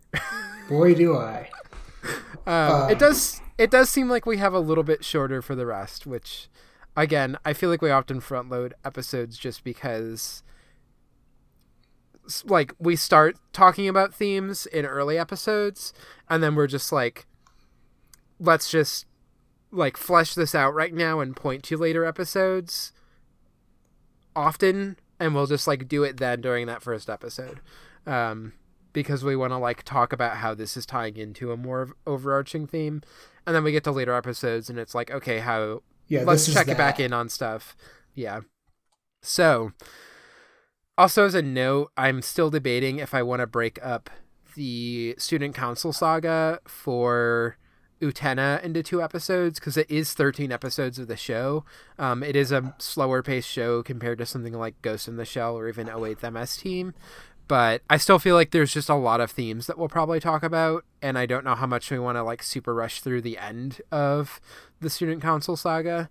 So, yeah, that's part of why I decided to rewatch it, is I was also like, let me just, like, actually feel this out, and if I think, is 13 episodes, in fact, too much for us to do, which it might be. God, that show's good, though. Anyway. You're not making it easy on me, having to wait to watch it. We'll get there. It's going to be so worth it. Just, yeah, it's good. But for now, episode 4. Oh, I watched this episode today, and I was like, oh, did I just, like, read in how gay this was for this episode? And it's, like, actually more ambiguous. And then I got to the end, and I was like, no, it's gay! It's gay! It's explicit. They say it. Anyways, so basically like the opposite of what happens in Re-Earth. Yeah. Anyway, it's interesting. The way we're doing it is we're doing Evangelion, Re-Earth, Utena, but actually the release order was Re-Earth, Evangelion, Utena. But I still think it makes more sense for us to do Eva first, right after Gundam. Yeah, and just do Eva, and then just wipe the slate clean with some wholesome, magical girl anime. All right.